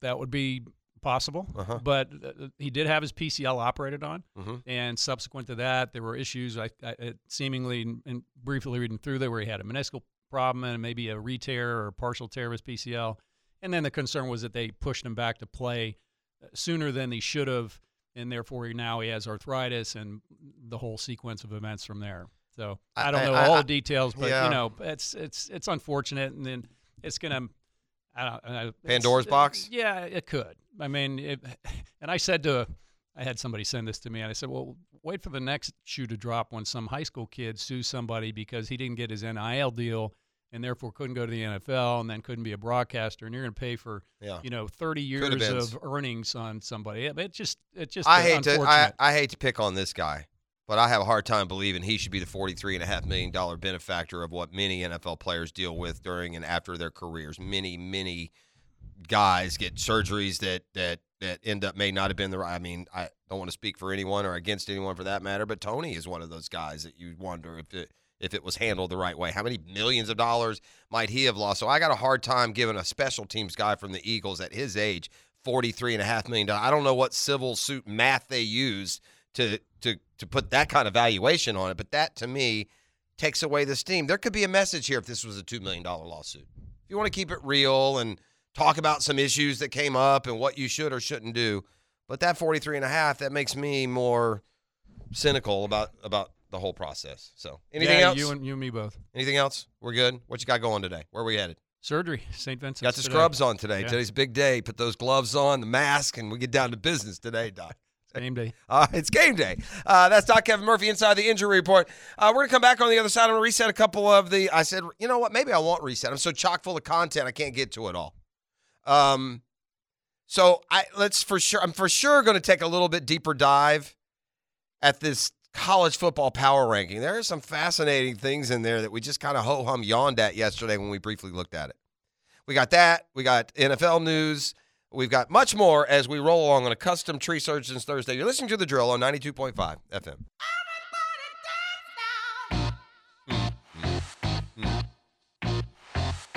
Where we need an appearance from Old Man White across the desk here. He'd be breaking this thing down pretty good right now. Yeah, he would. Might look like some sort of synapse is firing wrong. Spasmic in some ways, but nonetheless, it would be passionate. That much I can tell you. Gators won the game. They lost the war. Colin Casterton broke his hand last night in Florida's 15-point basketball win over Ole Miss. That'll do it.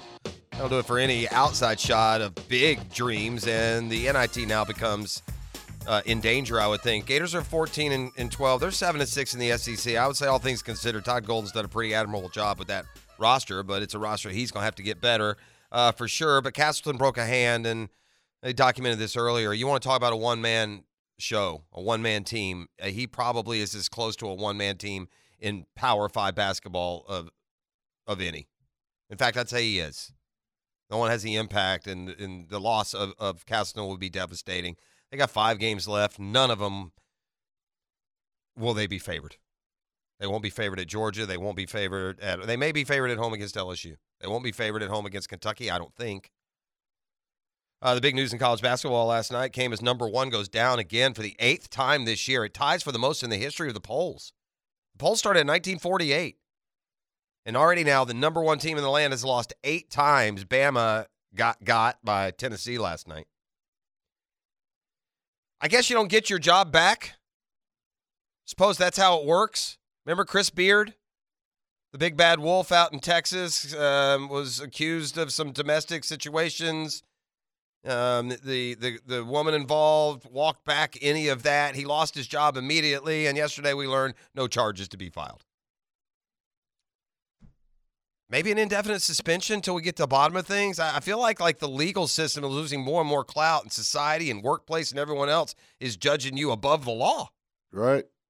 And I'm not saying that whatever he did shouldn't be punished, or if there's more to it. I don't know the whole story, but I do know no charges are filed and jobs lost. Job in jeopardy, sure. Job on hiatus for a year, full investigation. There was no full investigation into that joker. That thing happened 3 days later. And maybe should have. I'm just saying, but a note. I'm just noting. How about that? All right, this was bound to happen.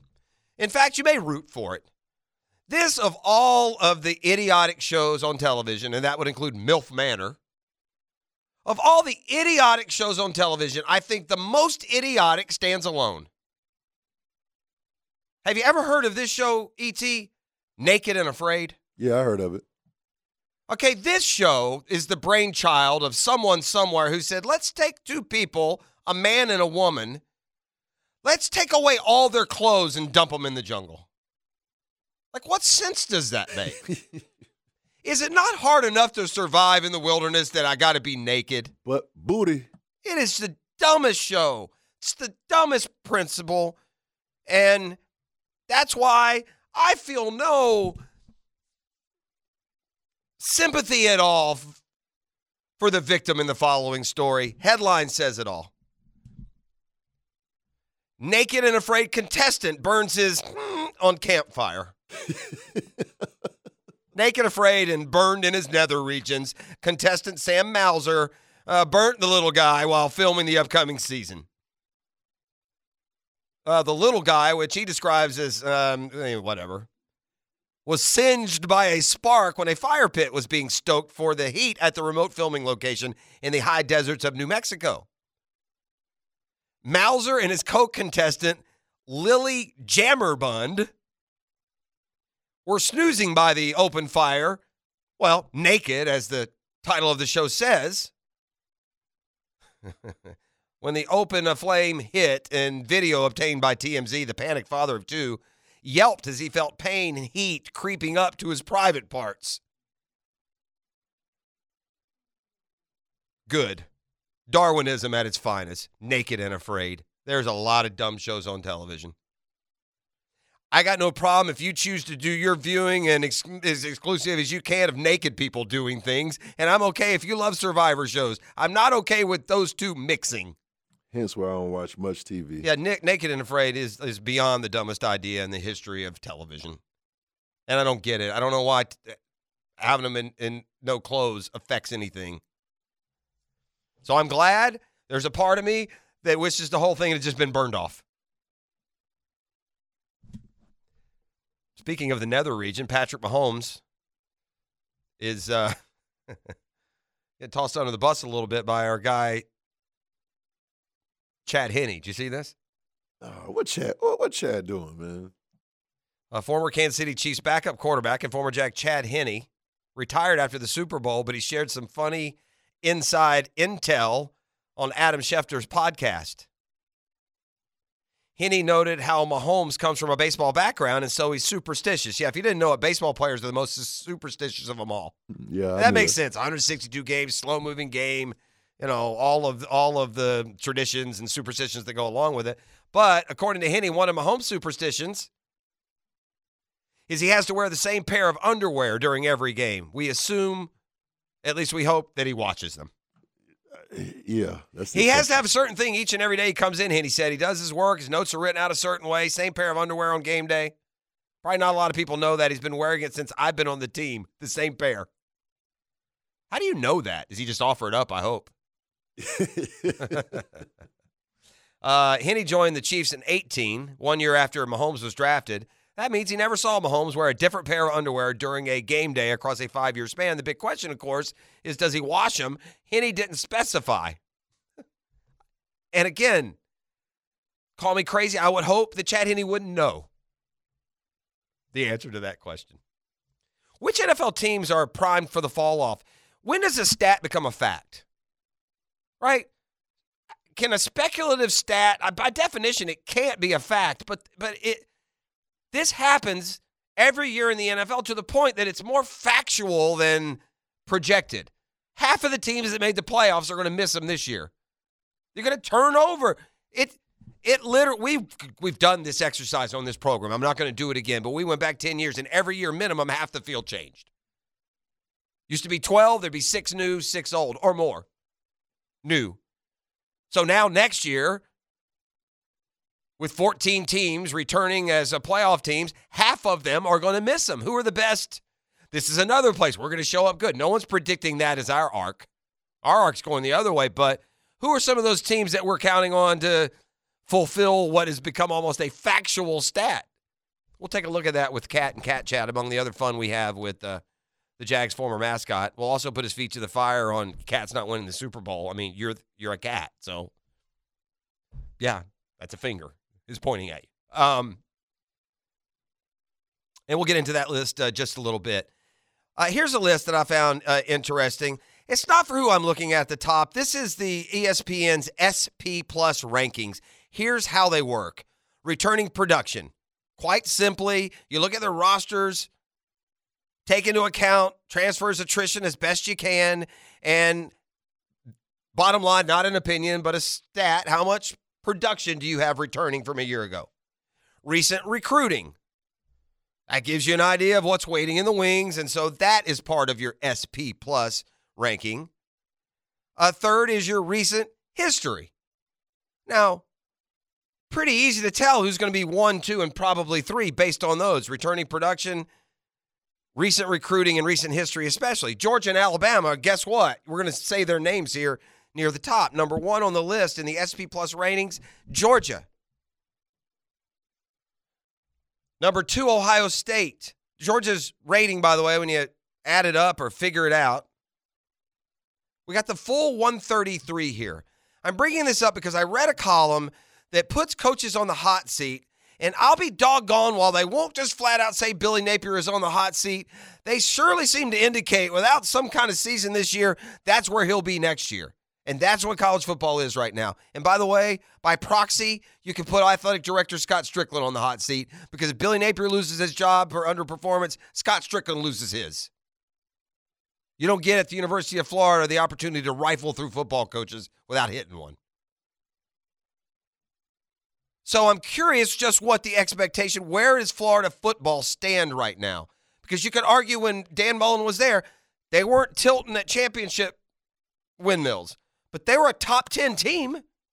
They were ranked for the most, until the final year where he fell off, but Dan Mullen's first 2-3 years there, they finished 7th one year, 8th one year, 6th one year, 12th one year, a top 10 team. So when you put together this kind of forecast, it would include pretty decent recent results. It would include production returning. You would have some of those in your arsenal. So the question I have here, as I go down this list, one, I expect FSU to be on the rise. We've seen that everywhere. They're projected top 5 in most of the human polls when we start. This is not human polls. This is trying to extrapolate, some of the analytics that leads us to our human poll kind of thought. So Georgia's number 1, overall rating 31.7. Ohio State is 2, 30.0. Michigan is 3, 28.8. Alabama is 4, 27.5. Penn State is 5, 24.4. Tennessee is 6, 24.1. LSU is 7, 23.5. You know what I just noticed is real interesting about 1 through 7? It's all SEC Big Ten. If there are questions you have about the future of college football, and can we get to a point where you limit it to just 40 or 44 schools and call that the Natty, with the Big Ten and SEC, you're going to have the argument you could. Assuming the teams you're adding would be the top of the line from Pac-12, ACC, what's left of the Big 12. So anyway, top 7 are all SEC. Oregon is 8, Texas is 9, FSU 11. So forget your opinion on it. As far as those factors, which I would say are important, it's the recruiting that's holding FSU at 11. If Mike Norvell can start recruiting like a top 5 program, they can become a legitimate top 5 program because he's taking them up there right now with transfer portal and natural evolution of a quarterback. He still hasn't hit on the recruiting trail like powers do. We'll see if maybe this year would be the year he does that.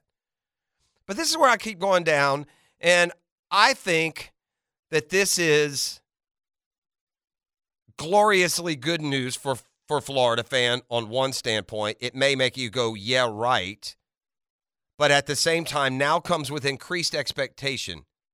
Look, Florida, the year before Napier, fell off the map. Well, say fell off the map. They lost a bowl game to UCF at 6 and 7. They lost a bowl game this year 30-3. And if you look at the SP ratings, number 20. Number 20. So this notion that how far away Florida is and, 7-5 might be a good year and how tough the schedule is. If you're the 20th team in the country, you go 8-4, 9-3. You don't go 6-6 and off to some ridiculous bowl game no one watches or cares about. So, and again, that's not the opinion. That's taking everything into account, not our opinion from watching what at times was a sugar show last year. But Florida shows up at 20. That's higher than, it's higher than Auburn. It's higher than Kentucky. It's higher than Wisconsin. It's higher than Iowa and North Carolina. It's higher than South Carolina. These are higher than UCF. It's higher than Miami. Miami 42nd in this. Well, you can take this one of two ways. Florida's even better than we think they are. Not even, either. Florida is either better than we think they are, or this preseason SP Plus rankings from ESPN aren't worth the paper they're written on. It's Custom Tree Surgeons Thursday, extended cat chat today, and more. Content full on 1010XL, 92.5 FM. I don't even know what we do here. If you guys sometimes could eavesdrop on the conversations that occur here in the break. Oh, my gosh. We got into men's bathroom hygiene. I'll just put it that way. Topics of wet wipes and Insta showers came up. You can fill in the blanks. Hey, here. it's We'll a go topic. step I'm further. sure the Googans would ring in on. Sometimes we discovered, and it led to the last fit of laughter, that sometimes the bathroom, toilet room hygiene is just so non-overcomable that you just have to jump in the shower. That's what we do. I don't know what y'all do around the water cooler, but It's where we're at this discussion. morning. This is things. Hey, man, this is real life. This is modern day 2023. You see men sitting around talking about things they used to not talk about. You get these things out. We have real life talk. You know, Real men use wet wipes. That's right. Yeah. Wet wipes. If you don't have them in your bathroom, man, your butt is dirty every day when you walk out of that thing. I'm just telling you. Well, okay. Well, there we go. I'm just saying. Did you? I'm going to talk more about this tomorrow. I only watched one episode, but did you watch any of that Netflix PGA Tour? I haven't yet. It dropped yesterday. I'm going to. I used to wait for. It was okay. The one thing that I had, it seems like a doc like that would be targeting like P1 golf fans. Like if you're not a golf fan, I don't know if they can draw you into watching that. Really? I know the Formula One was a great show. I didn't watch one episode of it. I'm not into Formula One. See what I mean? I want to watch the golf. Well, they're because I'm a golf calling fan. this the Formula because you're a P1 golf fan. Yeah. So it looked like it wasn't designed for us because it was too elementary in some points, telling you what a birdie means, telling you how the cut works. Now, not line by line, but just kind of that's interspersed through it. The first episode, I won't give you any spoilers. There's, I think, 8 total.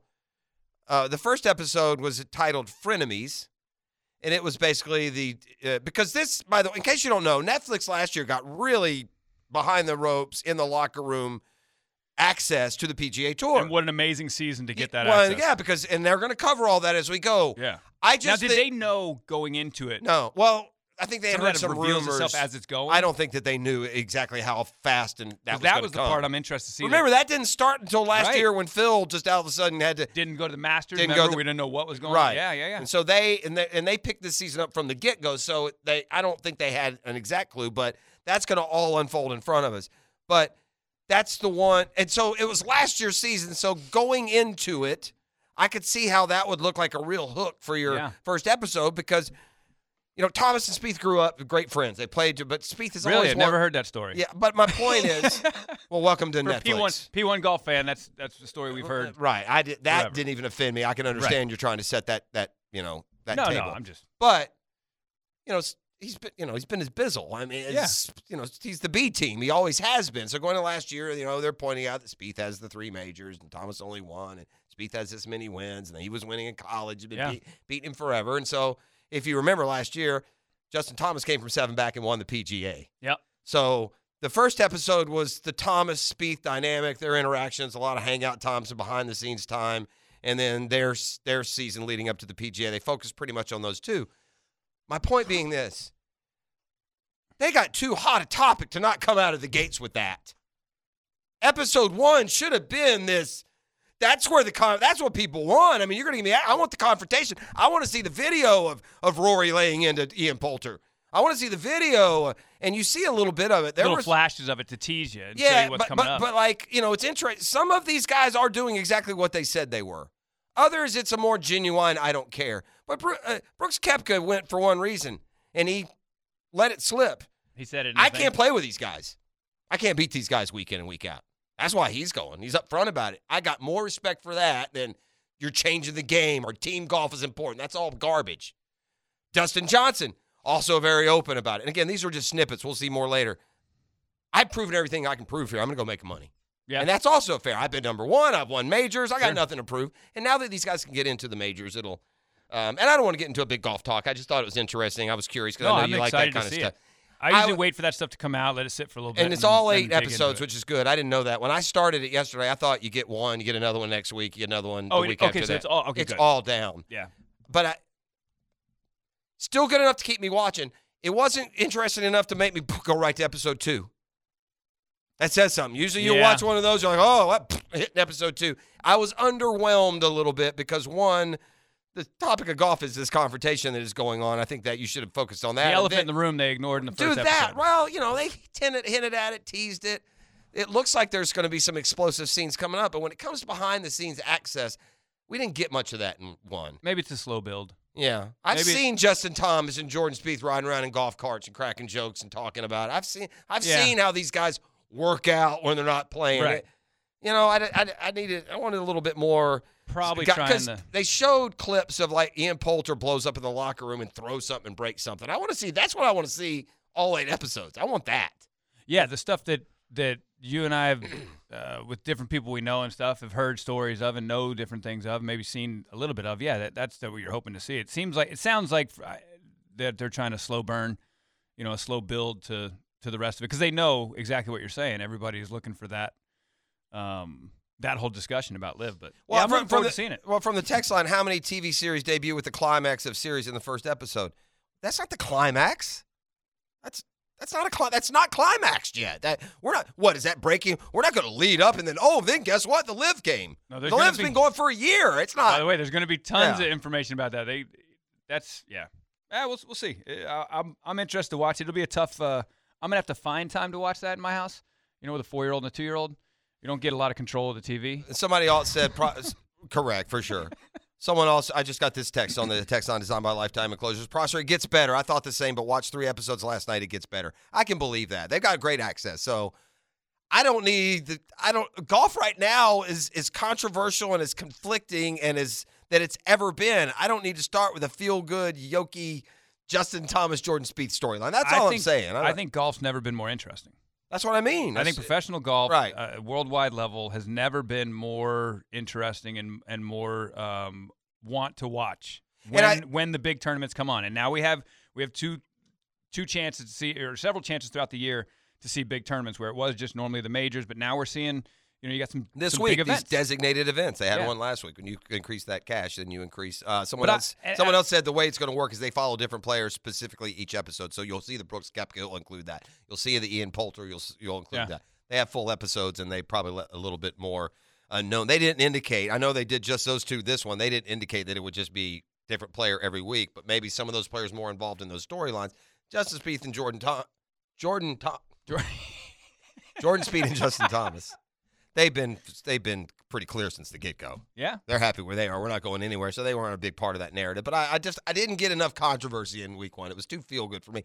Still watchable. I still enjoyed it, but you wanted more drama. With that access, I wanted just a little bit more of that access. I don't feel like I got a bunch of it, but I'll trust the text line is going to get better. I'm certainly not giving up on it. I will watch it. Well, I got some stats to throw your way, and quite frankly, I don't think I can blame Jag Nation.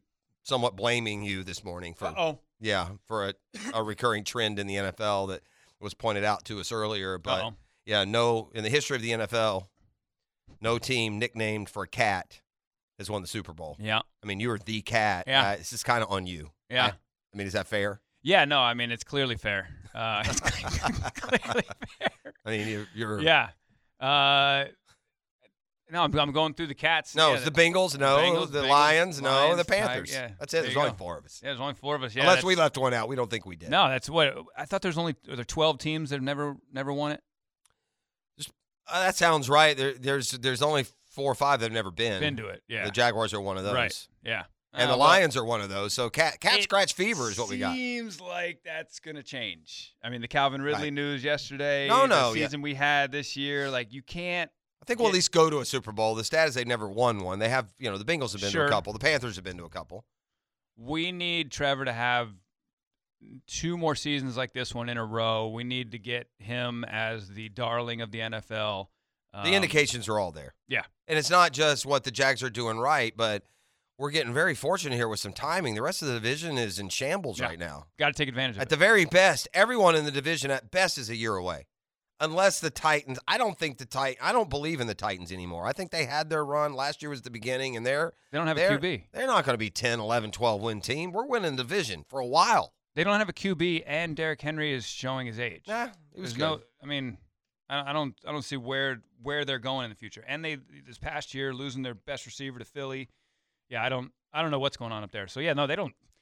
They definitely don't scare. Everything is in front of us. Everything for this division is sitting right in front of us. We have no excuses not to dominate this division for the next 5+ years. I was saying earlier, it's kind of been a theme this week as we finally transition out of the regular season officially into the offseason with no one left to play any games. But this is a time of the year which you get a daily reminder when you do what we do, and all the sources we're looking at, the story ideas. Well, that too. All the stuff we look at, and the storylines, the topics that we cover. A lot of times it involves these off-season lists, quarterback list, personnel list, draft list, best this, best that, tiers of teams. We're always so bad, you don't even want to open them and look at them. Last year we went through it. Last year Trevor Lawrence, if you rank the quarterbacks, was ranked 26th in the NFL. It's insane. This year he's going to be 6th probably at the low end. It's nuts. It's nuts thinking about a year ago. You always do that in life. You think about, wow, a year ago I was doing this. But you think about this team and you think a year ago, and it's like, you got to be kidding me. How about this? I just said a sentence a few minutes ago. There's no excuses for us not to dominate this division for the next 5 years. Yeah. And I couldn't fathom saying that a year ago. Well, you are a guy that picks them 16-0 some years, so it's probably that's 17 now. That's mitigated a little bit. 17 about you. Hey, by the way, you don't got to go back. We're being too expansive going back a year. Go back 4 months when they left Detroit. Yeah. They're 4-8. They don't fall into any kind of tier or category or where did we bottom out in the power rankings here this year? Didn't he go down to like 27 at one point? I thought we were maybe even 28, 29. We lost 5 in a row. That's starting 2-1. So when we lost 5 in a this row, belief in the Jags is 1,000% dictated by this late season run and Trevor's resurgence. So, we assume, I'd like to say I know that it's just the beginning for Trevor, but you still maybe need to see it with a first-place schedule here for a year. Make sure we're not one of those old, jaggy one-and-doners. Nah, we're 17-0 next year. We're 17-0 this year. There's a narrative. New record. There's a narrative. New record. There's a narrative nationally that makes us look smart, but I'm not sure it's accurate. They're talking about Calvin Ridley, and Calvin Ridley yesterday, applied to get back into the league. We'll see when they do. So there was a story yesterday about that, right? The national story, Ridley, and now they're pointing out how smart Trent Baalke was and how shrewd it was for the Jaguars to make that move, because this year's free agency class at receiver is super weak, super shallow, like one of the worst that there has been, which is fine except for we weren't spending any money in free agency on receivers. True. It's a shrewd move because we got Calvin Ridley and we got him at a price that no one else was thinking about. Yeah. But if we had not got Calvin Ridley, we would not have been actively looking for receivers. We would have drafted somebody. We're fine with what we have here. When did we make that trade? It was at the trade deadline. So it would have been what, late October maybe? Yep. Okay. We were still in the middle of the losing streak. We were still in the losing streak. We weren't sure where this receiving crew was going to go. That's right. At the time. Yeah. So, No, obviously looks like a shrewd move now. Great move. And the line I said last year after free agency, remember Jones and Kirk better work? Yeah. Well, they did. Well, there's also this now, because we were talking about this and Trevor's uptick in production that's naturally going to come this year. Let's not forget, as much of an upgrade we got from Kirk and Zay Jones, they were literally first and second in the NFL in drop passes. Yeah. You don't catch them all, but there's some balls that Calvin Ridley needs to be the one. This projection Hicken did a quiz, one of his polls yesterday, and basically that we landed on a number that's what Christian Kirk gave you this year. In other words, 83 for 1,100 and 8 touchdowns. We need more than that. You do? You're number one. I heard you guys talking about that. Yeah, number one guys, that's not what they're doing. But I disagree from the standpoint of you guys were saying it yesterday, we need him to do this. Well, that's what Kirk did. Well, okay, there's only so many, as we know, count up the amount of passes thrown in the season and figure out that you can do the numbers on how many more yards can be added. When you add a Calvin Ridley to this squad already with Evan Ingram and Kirk and Jones and all that stuff, when you add him in there and you add in 70 catches, the other guys can still get 60, 70 catches. So you're almost adding on top of all the other catches you got. If they reduce by 10 catches each and he gets 70, you still increase the amount of catches you had on the season. Well, no, you're leaving out Marvin Jones, who didn't have a bunch, but he had 40-something. I mean, you're leaving out some guys. Then you're number one. Listen to me.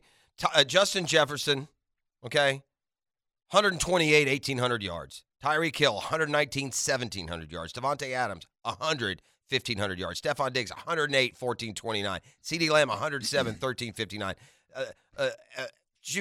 Even Amon-Ra St. Brown, 106 catches.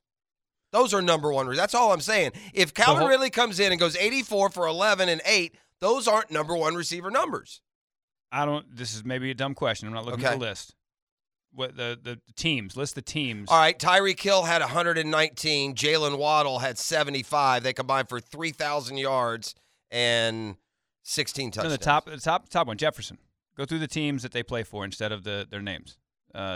Where's the first chief receiver and where's the first chief receiver is not a receiver. It's Kelsey, the tight end. Okay, where's he at in the list? 8th. He's 8th. Now this is yards. I'm not reception. This is yards receiving. Yards receiving. And in fairness, Christian Kirk was 14th in yards receiving. What I'm saying is I don't think you have to have the 130 catch guy. I don't think that the 130 catch teams are the ones who go to the Super Bowl. No, 95 for 1,300 yards and 10 touchdowns. I'm not talking about you guys. Calvin Ridley wasn't those guys when he left. Yeah. I think the thought when we got Ridley was that this is a huge upgrade from what we currently have. Yeah. So statistically, it has to play out a little bit. Yeah.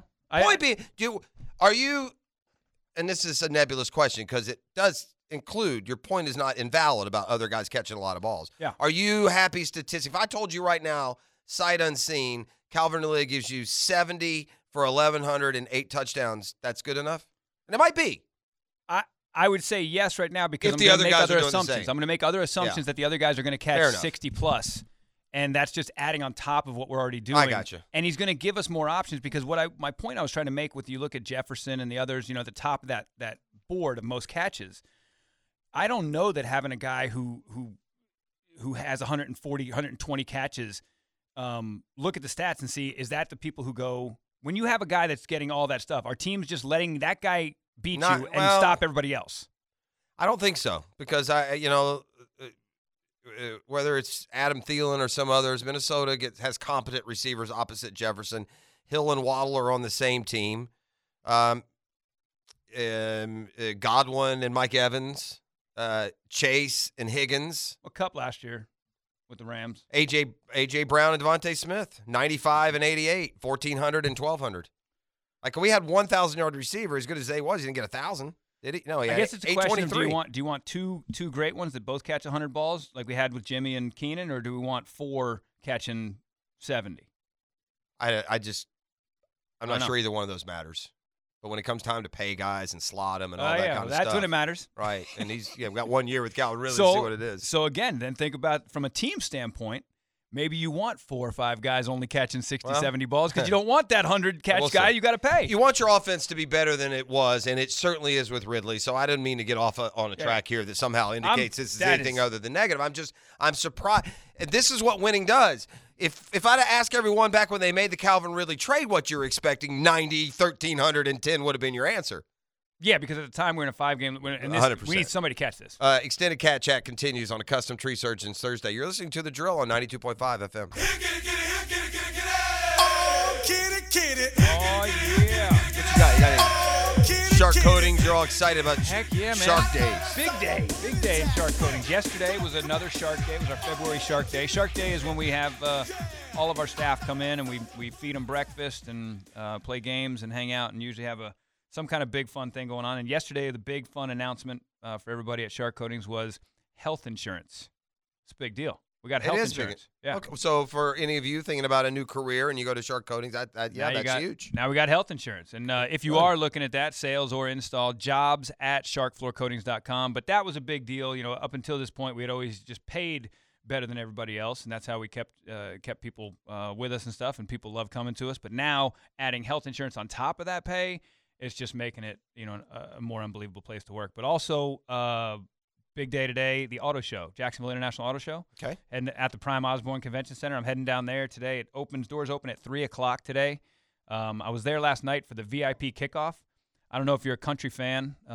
Country fans out there, Love and Theft, CMA duo. They've award-winning duo. They were there last night, performed.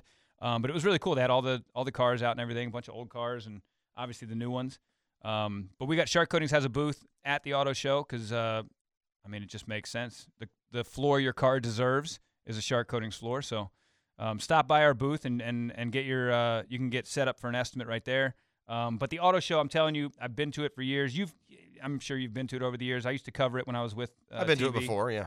I was with it, and it had kind of died off. It had kind of died down a little bit. But Airstream Ventures and Alan Verlander and his whole team, they took it over for the first time this year, and they put a bunch of money into it. They're really, really trying to make it something that, not just a car show where you go down and look at the latest models, but actually an event that you go down to. Every night they have live music. Every day there's live music going on. Tonight it's the kickoff of it. Thursday night it's called Ladies Night, Wine and Wheels. And then tomorrow night, Whiskey, Wheels, and something else. Yeah, I'd be a whiskey friend. They're making it a party. So I'm saying auto show, head down there. You'll see Shark Coatings, but Well, there you also go down there and check out some really, really cool cars. I have a question for you. Did you ever go to the Super Bowl as a member of the Jags? Like, was Jackson ever at a Super Bowl? Yes, I went to Super Bowl week several times. At the game itself, have you ever seen a halftime show? Have you ever been? Oh no, I went to about five Super Bowls. But you weren't ever in official working capacity. No, but I did sneak into the San Diego Super Bowl by pretending to work for the halftime show. Is that the Janet Jackson Super Bowl? The Justin Timberlake, Janet Jackson, wasn't that? This is 97. I don't know if that was. No, I think that was maybe a little later. That might have been a little later than that. Maybe, I'm not sure. But yeah, no, I went to five of them. Enjoyed Super Bowl week. The halftime show. Is that what you're going towards? Well, yeah. There's a couple things about the halftime show. A couple things. One that was curious to me. There's a bunch of things. As to who thinks what is appropriate, whatever, dude. It's music. I'm not going to get into any of that. Just saying, you don't check your oil on national TV. Yeah, whatever. On worldwide TV, you don't check. What they do. You don't check the oil. Shock value. No, you see, come on, man. You see worse on daytime television. Man. Come on. This is what amazed me. More people watch the halftime show than watch the game. 113 million, the peak of the game watching. 119 million watch the halftime show. Riri. That means at the very least 10 million tuned in just for the halftime show. Yeah. That's crazy. But that is I don't know where you watch. I don't the know. game. It does it every year. I don't know where you watch. That's the part I don't watch. Because of our schedule now, I go to a Super Bowl party for the first half. I leave at halftime, just thankful as I'll get out that it's 25 minutes and I'll get home and the game hadn't started back. But I'm just saying, most Super Bowl parties I've ever been to, and you probably similar. Everybody, when halftime comes, people are hanging. Like, we had the game on, but we were playing games in the backyard and stuff. And then, but when halftime comes on, you hear everybody go, "Hey, halftime's about to start." That's not me. But that's just because me. I get that most people are like that. I think. But what I was going to also work my way back around to. Did you see what Pat Mahomes said about Andy Reid in the halftime show? No. Yeah, he made it, and you think this would go without saying, and then you remember that today's athlete doesn't always do the smartest thing. But they came in last night and said, anybody planning on sneaking out and catching some of the Rihanna halftime show can just keep on walking. You're not playing again today. So basically. Reed said that? Yeah, said it to his team when they went to the locker room at halftime, basically understanding what a big draw Rihanna is and how, players are. And he's, no, don't do it. And you think, well, gosh, who would do it? Well, your answer is Evan McPherson last year for the Bengals. Yeah. His team was in the locker room. He was out watching Dr. Dre, Yeah. So I thought it was interesting that Mahomes kind of came clean on that. But, a couple stories there. The draw is not just bigger than the game itself, but apparently coaches in the middle of coaching the Super Bowl have to tell their players, no Rihanna. Just sit down. Sit over there, no Rihanna. They like routine, right? Coaches love routine, and that the halftime show for Super Bowl changes the entire routine of a game for players. I mean, a lot of players change their entire uniform at halftime because it's soaked with sweat, and they sit there. Don't forget the orange slices. You got to get those in, ET. Yeah, but 30 minutes, normally 12 minutes, and it goes to 30 minutes that you got to sit there. It's the best thing about the NFL, to be honest with you, is the halftime length of regular season games. Yeah. Because you sit around on Saturday and you feel like college games last 20 minutes. You watch it, feels like they're forever. NFL, man, you barely have time to. If you're at the stadium and they hit halftime, you go out, go to the bathroom, grab a beer, grab a hot dog, get your kids some cotton candy, and they're kicking off when you get back. Yeah. I like that, though. Yeah, the Super Bowl one, that's what I'll say from going to Super Bowls. Everybody talks, you got to go to a Super Bowl. No, you don't. It's not a great in-game experience. It's the longest game you'll ever sit at. Yeah, for sure. Because here's the thing. When you go to the Super Bowl, you don't get to enjoy the commercials. You don't get to laugh at the funny dog commercial or the Budweiser commercial. You just sit there and watch some crap that they throw on the in-game thing, and they play music that sometimes you don't like and whatever. It is the longest game you'll ever watch. There's timeouts every play, it seems. I will say this, too. I mean, the halftime, just the fact that this game has managed to make commercials like what you want to watch. Think of it. We spend our whole lives bemoaning the commercials. Another commercial. Like you're watching this, another commercial. Entertain me. You get to the Super Bowl, and it does carry you through with the commercial creativity at the very least. Want to be entertained. All right, we're going to take a break. Kat's going to stick around one more segment with us, brought to you by Sharp Floor Coatings. There's a narrative that's emerging primarily out of the mock drafts that's now being asked about GMs more specifically, and it's led to a question that, is this now suddenly a real question? Are the Bears thinking about trading Justin Fields? There are reports today that say that's actual and not hypothetical, and there's another quarterback who ties into that style that also doesn't have the security that you would think a player of his caliber would have. We're going to get in on both sides of that. Also, when does a stat become a fact? Like a future stat. Currently, I mean, obviously, yesterday's high temperature, that's a stat. It's a fact. But, next year's February 13th high temperature, if I tell you what it's going to be, does that make it a fact? Not really. Well, the NFL puts that theory to the test every year. Let me put that in a little more definition and clarity for you when we come back next as well. It's Custom Tree Surgeons Thursday on The Drill. The Drill. It's Custom Tree Surgeons Thursday. We got 49 minutes. Fingers crossed, DT, for me for 49 minutes for some friendly editing for this week's edition of Guggen Hoops Tips Off as I went mano with a couple of Ponte Vedra high schoolers. So let's see how that game of Guggen went. Wait a minute, I saw one of these. A horse game. They've done a bunch. Yeah, we're doing all the high school stars around town. It's about them. It's not about us, but it's just a way of doing it. We play them in a game of horse. We interview them about their team and about their seasons. Did you win? Kind of good stuff. So I went out there against the Ponte Vedra kids on Tuesday, maybe? Monday or Tuesday? You didn't let them win, right? I did not let them win. No, you're correct. We were talking in the break. Speaking of, I'll tell you this. This is how long it's been since I've shot. Oh, no. Yeah. I got bicep soreness here no. from shooting about 150 balls on Monday. Yeah. Got a little soreness right here in the bicep from letting it fly. So you're saying now's my chance against you? I don't shoot layups, buddy. And from the first time I walk on the court, I'm firing from three. So no stretching. No stretching. No, just they gave me the ball. I just started jacking it. Let's start go. heaving Yeah. I need some friendly editing. I did nail a lot of threes. I need some friendly editing, though, because you never know how it shows up. They could throw it the other way. They could show all the misses. Well, no, there's misses. There was how many letters are in Guggen? There were that many. Spoiler alert. Spoiler alert. Dang it. Spoiler alert. Dang there were that it, many. Jeff, you let the youth I will of America say this. win? I don't know, man. I think I quit it quite well for myself. It's not about me. It's about those kids. But I did lose on a couple of over the backboard shots. I'm just saying. We should shoot it straight between the lines. I held my own. Some trickery. Took me behind the backboard, and it had been too long since I threw up one of those. Anyway. And they sit and practice every day. And I tried some, underhand granny shot top of the key to do something different. They walked you into their trap. I should have just kept firing threes. You buddy. know from practice that's a shot they do 100 times. I was thinking back. Do you remember the old days of the stadium back in the day? And it started, I think, in training camp because we'd have that lull in between. Yeah. But we would roll the hoops out and we would play over there. Under the south end Often zone. it was Jaguars staff against media. Yeah. And our buddy Kim Varner would Sure. play with us. He'd let us play at the PAL. Because I told ET when I went and did this thing with the Ponte Vedra kids, I don't care how old you are, how long it's been. There's just something cool about hooping in a gym. Love it. It's just so different. Like Love if you could know the smell of the wood. if the you were smell of the hooping in a varnish. gym, just the sound, the feel, it's just so much better. Like if you knew you could play basketball in a gym, I bet you there'd be 80% more basketball played in this country.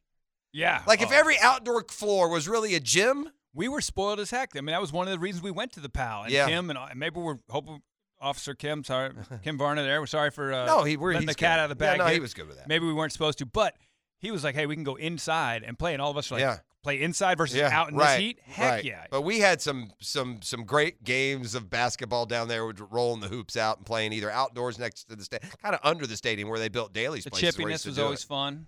Definitely Chippiness some of was always that. fun. You could see some of the Yeah. chippiness come out between. And we had a member, and we were also a media gang that's 20, 30 years younger then. That's true. You know what I mean? Everybody So, was, everyone was pretty. Well, everybody with the Jags was young too. So the it Jags was a staff, it was a much younger overall media then than it is now. For sure. Yeah, For overall. sure. Younger media, younger Part of that's staff. Hicken and I and Frangie's fault for sticking around for 30 years. Sorry. hanging on. Sorry, youngins. But you young guys want to put together a team. You need a shooter. I'm your guy. That's all I'll say. But, yeah, those were fun times. It was a good Those time, were fun man. back in the day. All right, so consider the source. Jason La Canfora has, swung and missed a bunch. Jesus.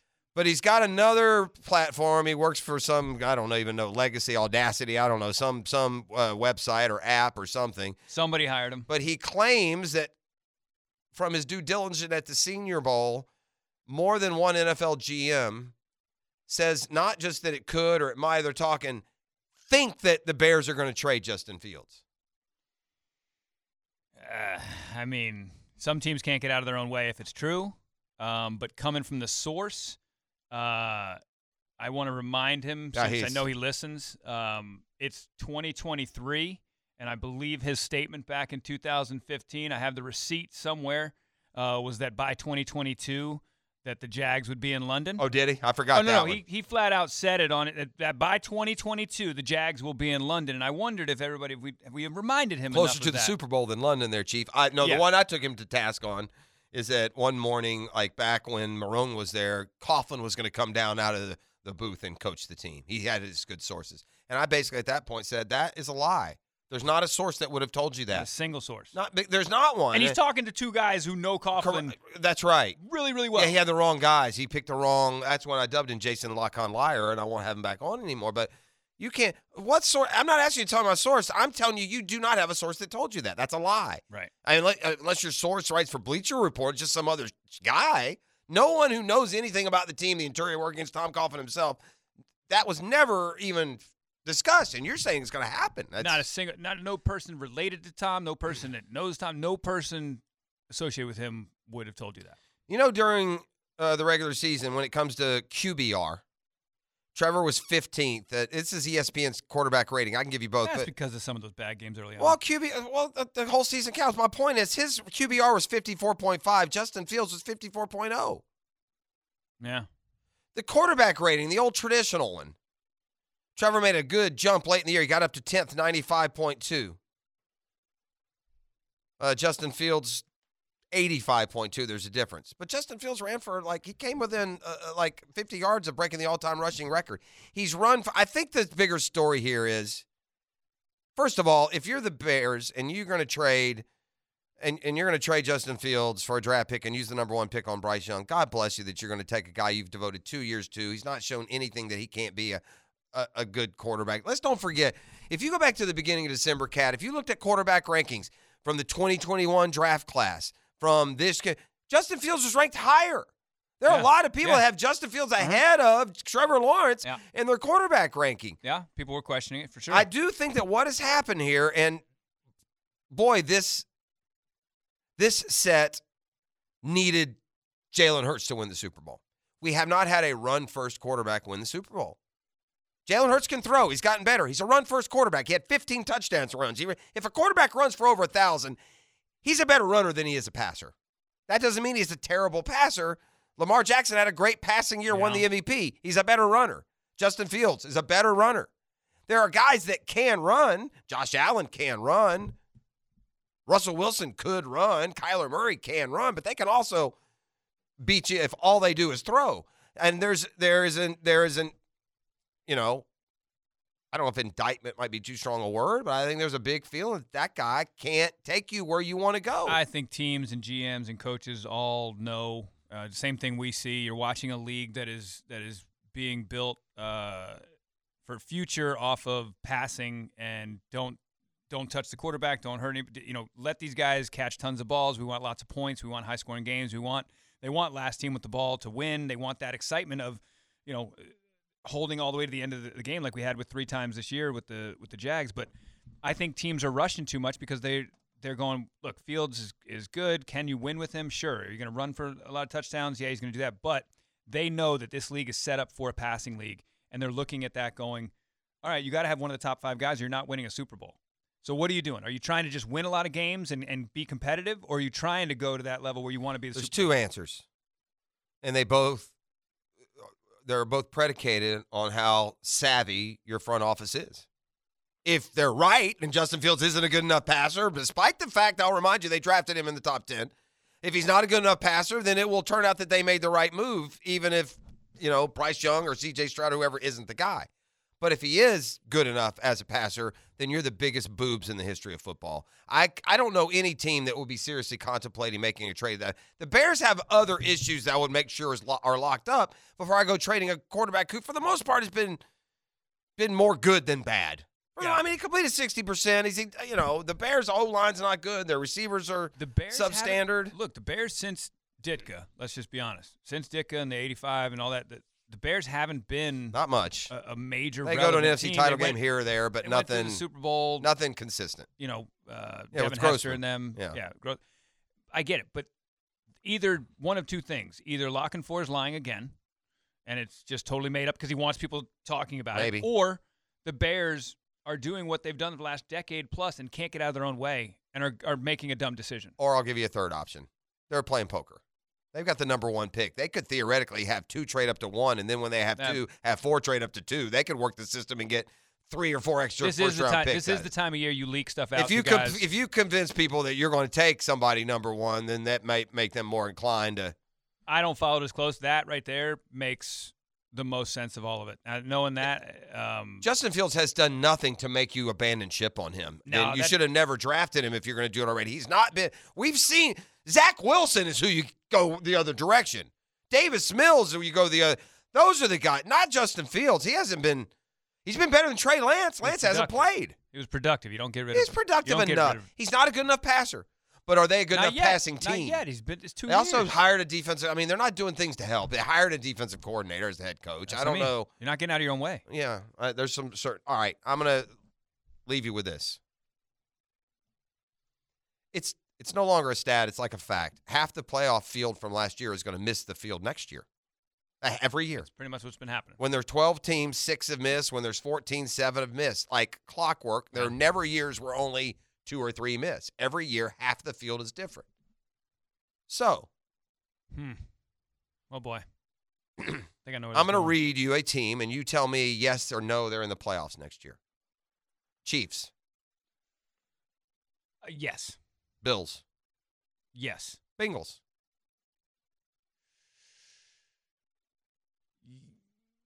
I want to say yes, but I'm concerned about their offensive line. Well, something happens, but I'll say that's the one that's going to miss. They've had 2 big years. Well, you got lower ones that are more likely, but okay. But I'll say they're maybe. Jaguars.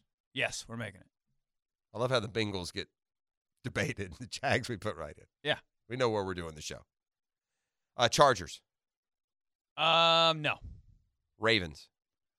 Ravens, no, because no idea what's happening with Lamar. Couldn't say that. Dolphins. Right. Dolphins. No.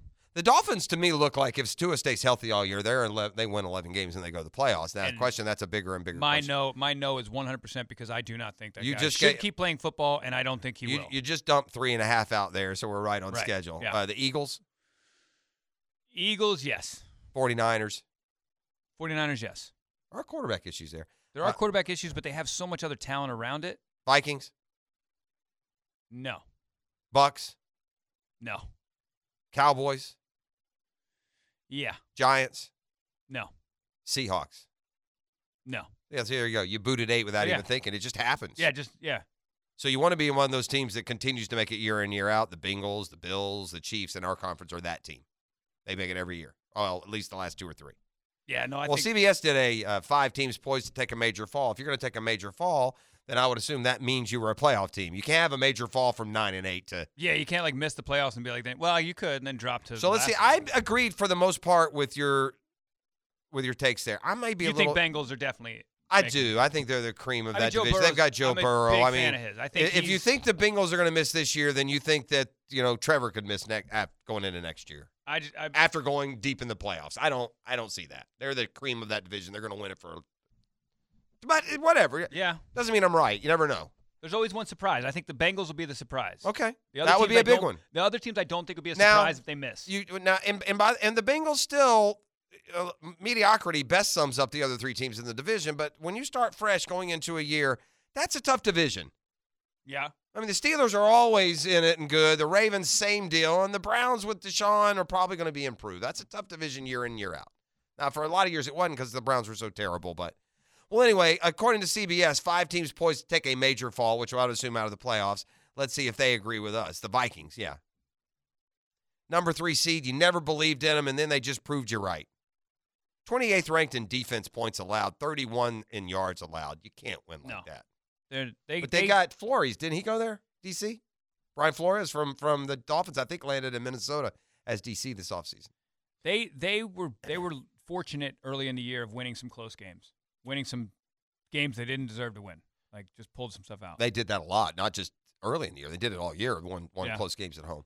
Wow, this is more great news for the Jags. The Titans, you're already 7-10. If you're having a major fall, that means you're going like to 4 or 5 wins. I think they're going to the basement for a while. Seahawks, I don't know, man. I think the Seahawks won't be worse than they were last year. Last year was the year they showed that, hey, we're not terrible. Why would they get worse? I mean, Geno is now going to come into his prime now the way he played last year. Offseason with that running back was good, and he's young. I don't know. I'm not saying they're going to be great. They were only 9-8, but I don't know if they're going to fall to like a big fall from 9-8 means you win 5-6 games, right?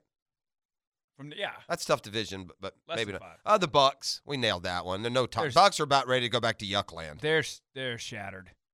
They don't have. I mean, who the heck's going to play quarterback? This is another one that's tough. The Raiders were already 6-11. You're calling for a quote big fall. Oof. Listen, you know how many sacks they had this year, by the way? 27. They paid a lot of money to Chandler Jones. I think we're learning why. I think we're learning that an NFL team in Vegas, I don't think they're going to be able to stay competitive. You're not going to be able to keep those guys away from Vegas, living in that city. Those players. There's too many distractions in that city. I don't think Vegas is. Oh, you're saying it's always going to be difficult? I'm saying that players, they want to go there. Players all want to go there.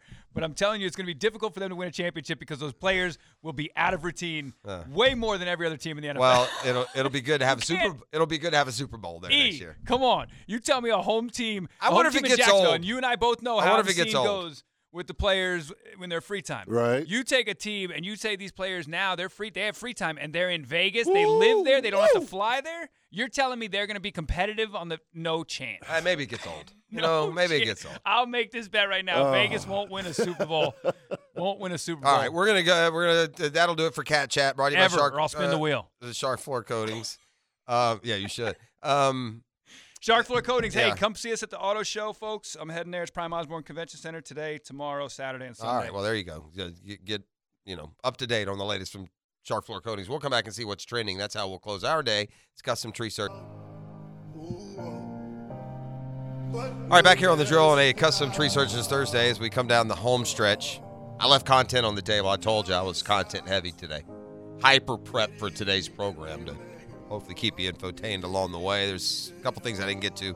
Kind of kept the golf to the side. Matt Every's going to be in studio with us tomorrow. A lot of Matt Every fans out there. 8 to 10, we'll have him tomorrow. Also going to talk some both Iceman hockey and Sharks football. And we got other professional teams here in the market that have championship hopes and pedigree, for that matter, for those squads as well. So, already looking forward to tomorrow's show. We still have to wrap up today's. The Genesis Invitational will get teed off a little bit later today. Tiger Woods makes his return to competitive golf. He tees off at like noon local time, so about 3 o'clock this afternoon. Maybe if you're like me and you start your day early, you'll be off in time. You can check Tiger out. I don't have much expectation. No one does. I said something earlier. I wonder if it's not true. Used to be Tiger was in the field, there was a buzz. I don't feel that. I feel now that, okay, we get it. You're trying. This isn't the same old Tiger. Now, Vegas is still preying on the naivete out there. The odds for Tiger to do certain things are ridiculously wrong. Like 5-1 to be top 20. What? Top 20? He hadn't made a cut. He hadn't played on tour since 2020, other than the majors. But I feel like the buzz now is not about him being in the field. I don't think you get the jump from that. I don't think you get the boost from Tiger being in the field. Now, make the cut. That'll be different. Be on a leaderboard, be in the top 10. The momentum for Tiger and a resurgence, it could grow awfully quickly. All right, stop me if you've heard this one before. I wonder if Mets fan doesn't smirk at this a little bit. Jacob deGrom injured again as his Rangers debut is delayed. Wow, Rangers gave Jacob deGrom a lot of money, and here we are, spring training barely underway, and he's already dealing with a health issue. Tightness in his left side.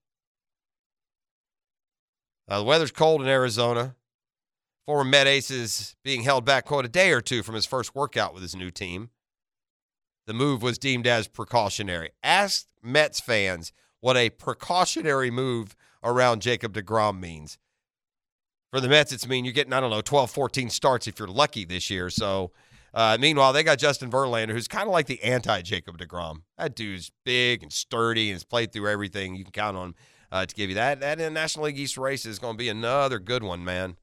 We had 3 teams make the playoffs last year. One of them, the Phillies, go to the World Series. The East won the World Series the year before with the Braves. And it's stocked and loaded, and those teams have prepared. And then one last thing before we see what's trending.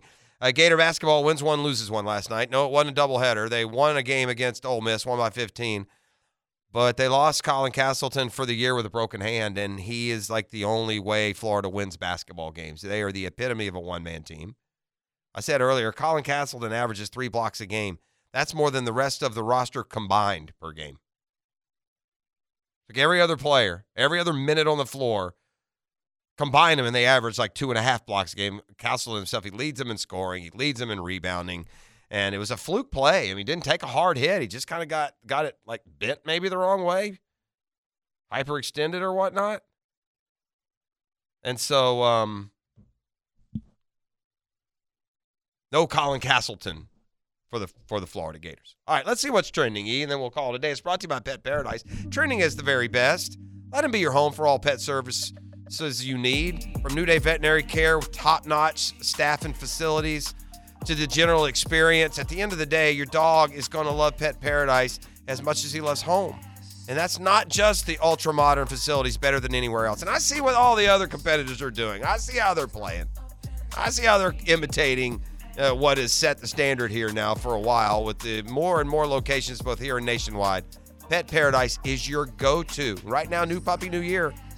Still check out some of, get them started on that journey to good health if you just became a pet owner, or if you've been around for a while. You can also experience wacky camp days at Pet Paradise, which are a very affordable way for your dog to have a play day while you're off working. So that and more, all available to you, all that info at petparadise.com. Let's go. Number 5. All right, Jeff, I'm going to ask you a very important question, man, and I'm going to judge you. Okay. So answer wisely. They say don't be judgmental, but I'll allow you.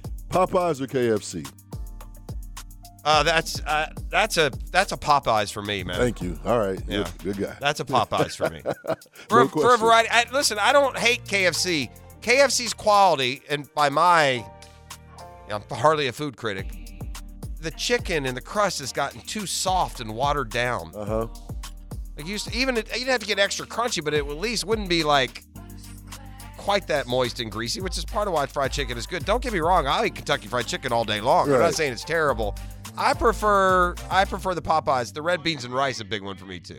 The biscuits better. Yeah, I like Popeyes. Yeah, I'm going to Publix before I go to KFC. Publix is also good, but I like KFC. But I will say this, especially if you go way back, quality of some of this stuff has changed. And that would be one of them. It has. It's not. It's true. It's just a little, not quite what it was. Well, I bring that up because KFC has announced that several items are on their way out. Wings, popcorn chicken, Nashville hot sauce, and strawberry lemonade, as well as chocolate chip cookies, will no longer be a part of Popeye's menu, KFC's menu, as part of a menu simplification.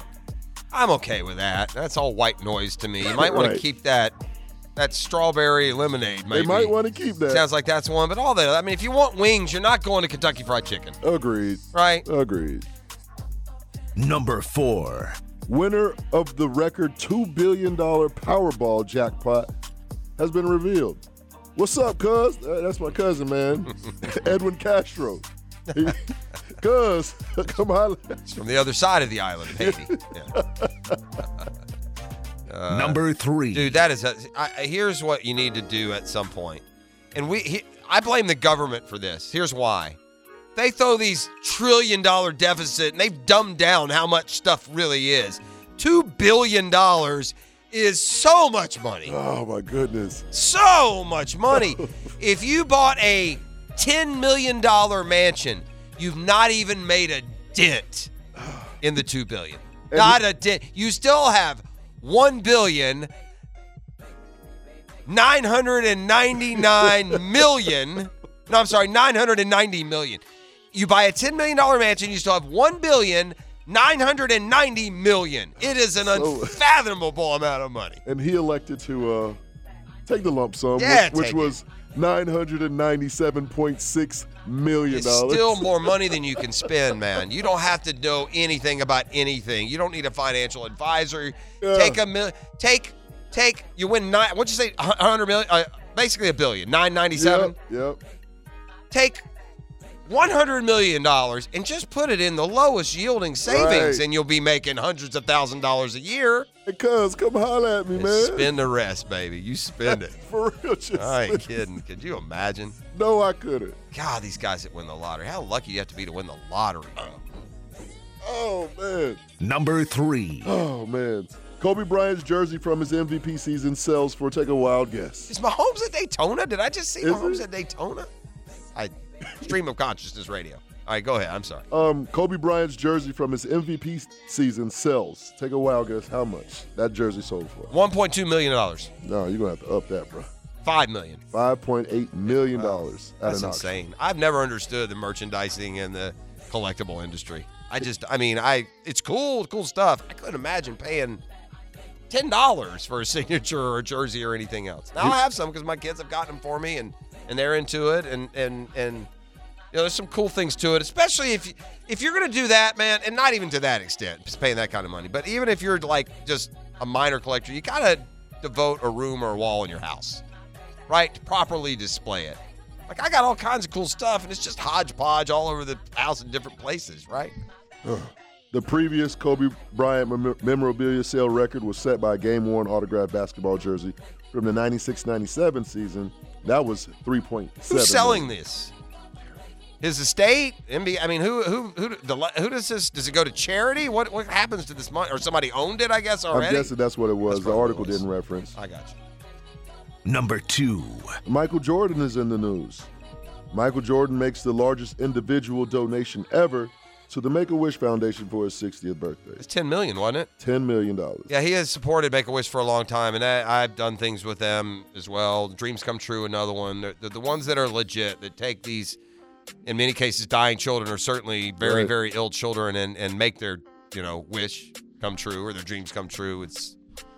ESPN used to do those stories. Maybe it's an off-season. Maybe they still do them, and they'll do them this off-season, but where the ones that involve an athlete, where they'll take a little kid and let him Make their day, man. spend the day with Jalen Hurts or Right. whatever. It's fun. Those are good watch. Number 1. This is it. Hottest story in America right here, ladies and gentlemen. As we spoke about a little bit earlier this week, Rihanna, she was not paid for her halftime performance. However, she has gained over 1.5 million Instagram followers in less than 24 hours. Huh. And searches for her Fenty Beauty product went up 833%. Well, maybe she becomes, front of mind by getting out there. Right. I'm surprised that the Instagram follower is what I'm surprised at. Did you watch the Super Bowl and you didn't know who Rihanna was? Right. Right? Or you watched and decided, hey, I do like her music or whatever? That part is strange to me. That's what's Right. trending. It's brought to you by Pet Paradise. We leave you with some laughter. We got a big show planned for you tomorrow. But first, we introduce you to Jaguars today, coming up next on a Custom Tree Surgeons Thursday. Now, the 2-minute drill, brought to you by Tire Outlet. Keeping 1010XL rolling with wholesale prices and premium service. Tire Outlet, Jacksonville's largest locally owned automotive repair shop. All right, time to introduce you to Jaguars today. Tony, Mike, and all the fun and frivolity they've got waiting for you. And football facts, more important than anything. What you got today? We'll have Tony Pauline on. Sure. It's our first time. He's a draft guy, right? Isn't he? Draft guy, yeah. We talk to him usually every couple weeks leading up to the draft once we know what the draft is going to look like for the Jags, and that took longer this year, so we hadn't talked to him until today for the first time. And our question of the day today asking if the two sides can't reach an agreement on a long-term deal, would you want the Jaguars to use the franchise tag on Jawan Taylor? That's a number of $18.2 million for 2023. I really like, that's such an interesting topic. I'd like to know what the Jags really feel, because the realist in me just looks at that whole situation. And so we're going to have a second-round draft pick, and we're just going to bench him for a third year? You know what I mean? With Walker Little? It seems like if you're going to spend 14, 15 a year, whatever he bounces out at, maybe we should spend that on some defense. I'm just saying. So, I don't know. Yeah. I don't know if they would use it that way or not. I think they'd probably be more likely to use it on Ingram. It's a lower number, and if that they don't come to a deal with him. Like, that's been the conversation we've been having for a few weeks, but it does feel more and more like the Jags are placing a premium on Taylor. Ask Pauline if he heard anything coming out of the Senior Bowl that Justin Fields is getting traded, like our boy Jason LaConfort is reporting that multiple GMs said. And he didn't say it like could be or discussing, saying like expected to be. Yeah. Would that shock you guys if Justin Fields was traded? I wouldn't get it. Yeah, I don't get it either. You know, not this too early. He's not a flame-out failure. He's not Zach Wilson. It didn't make any sense to me that he wasn't the second quarterback selected that year. For everyone that was even considering not making Trevor Lawrence the pick, I didn't know how anyone but Fields would have been the pick. If it wasn't going to be Trevor Lawrence, I didn't know why the Jets made the decision they did when they made it. And you're going to trade Justin Fields after not putting him behind an offensive line, not giving him any receivers of worth to throw to for a couple years up there in Chicago, and then move on from him so you can bring in another young quarterback to not have any of those things doesn't make much sense to me. Maybe the GMs, like the rest of the national media and the local media, are on to Jason LaConfort, and there's my Huckleberry. Hey, guess what I heard, right? Because that seems like it's most likely just some poker being played by the Bears, throwing any and everything. Yeah. Because if the Bears do it right, if they can do it perfectly, they trade from 1 to 2 and then like 2 to 4, and they double up on the value of teams that want to get that quarterback that, if you ask me, they at least, should still be determining if they have. All right. It's Jaguars Today. It's coming up next. Enjoy those couple of hours going deep inside Jaguars football. We're back tomorrow with another edition of The Drill. It's been a Custom Tree Surgeons Thursday. Bye, Felicia.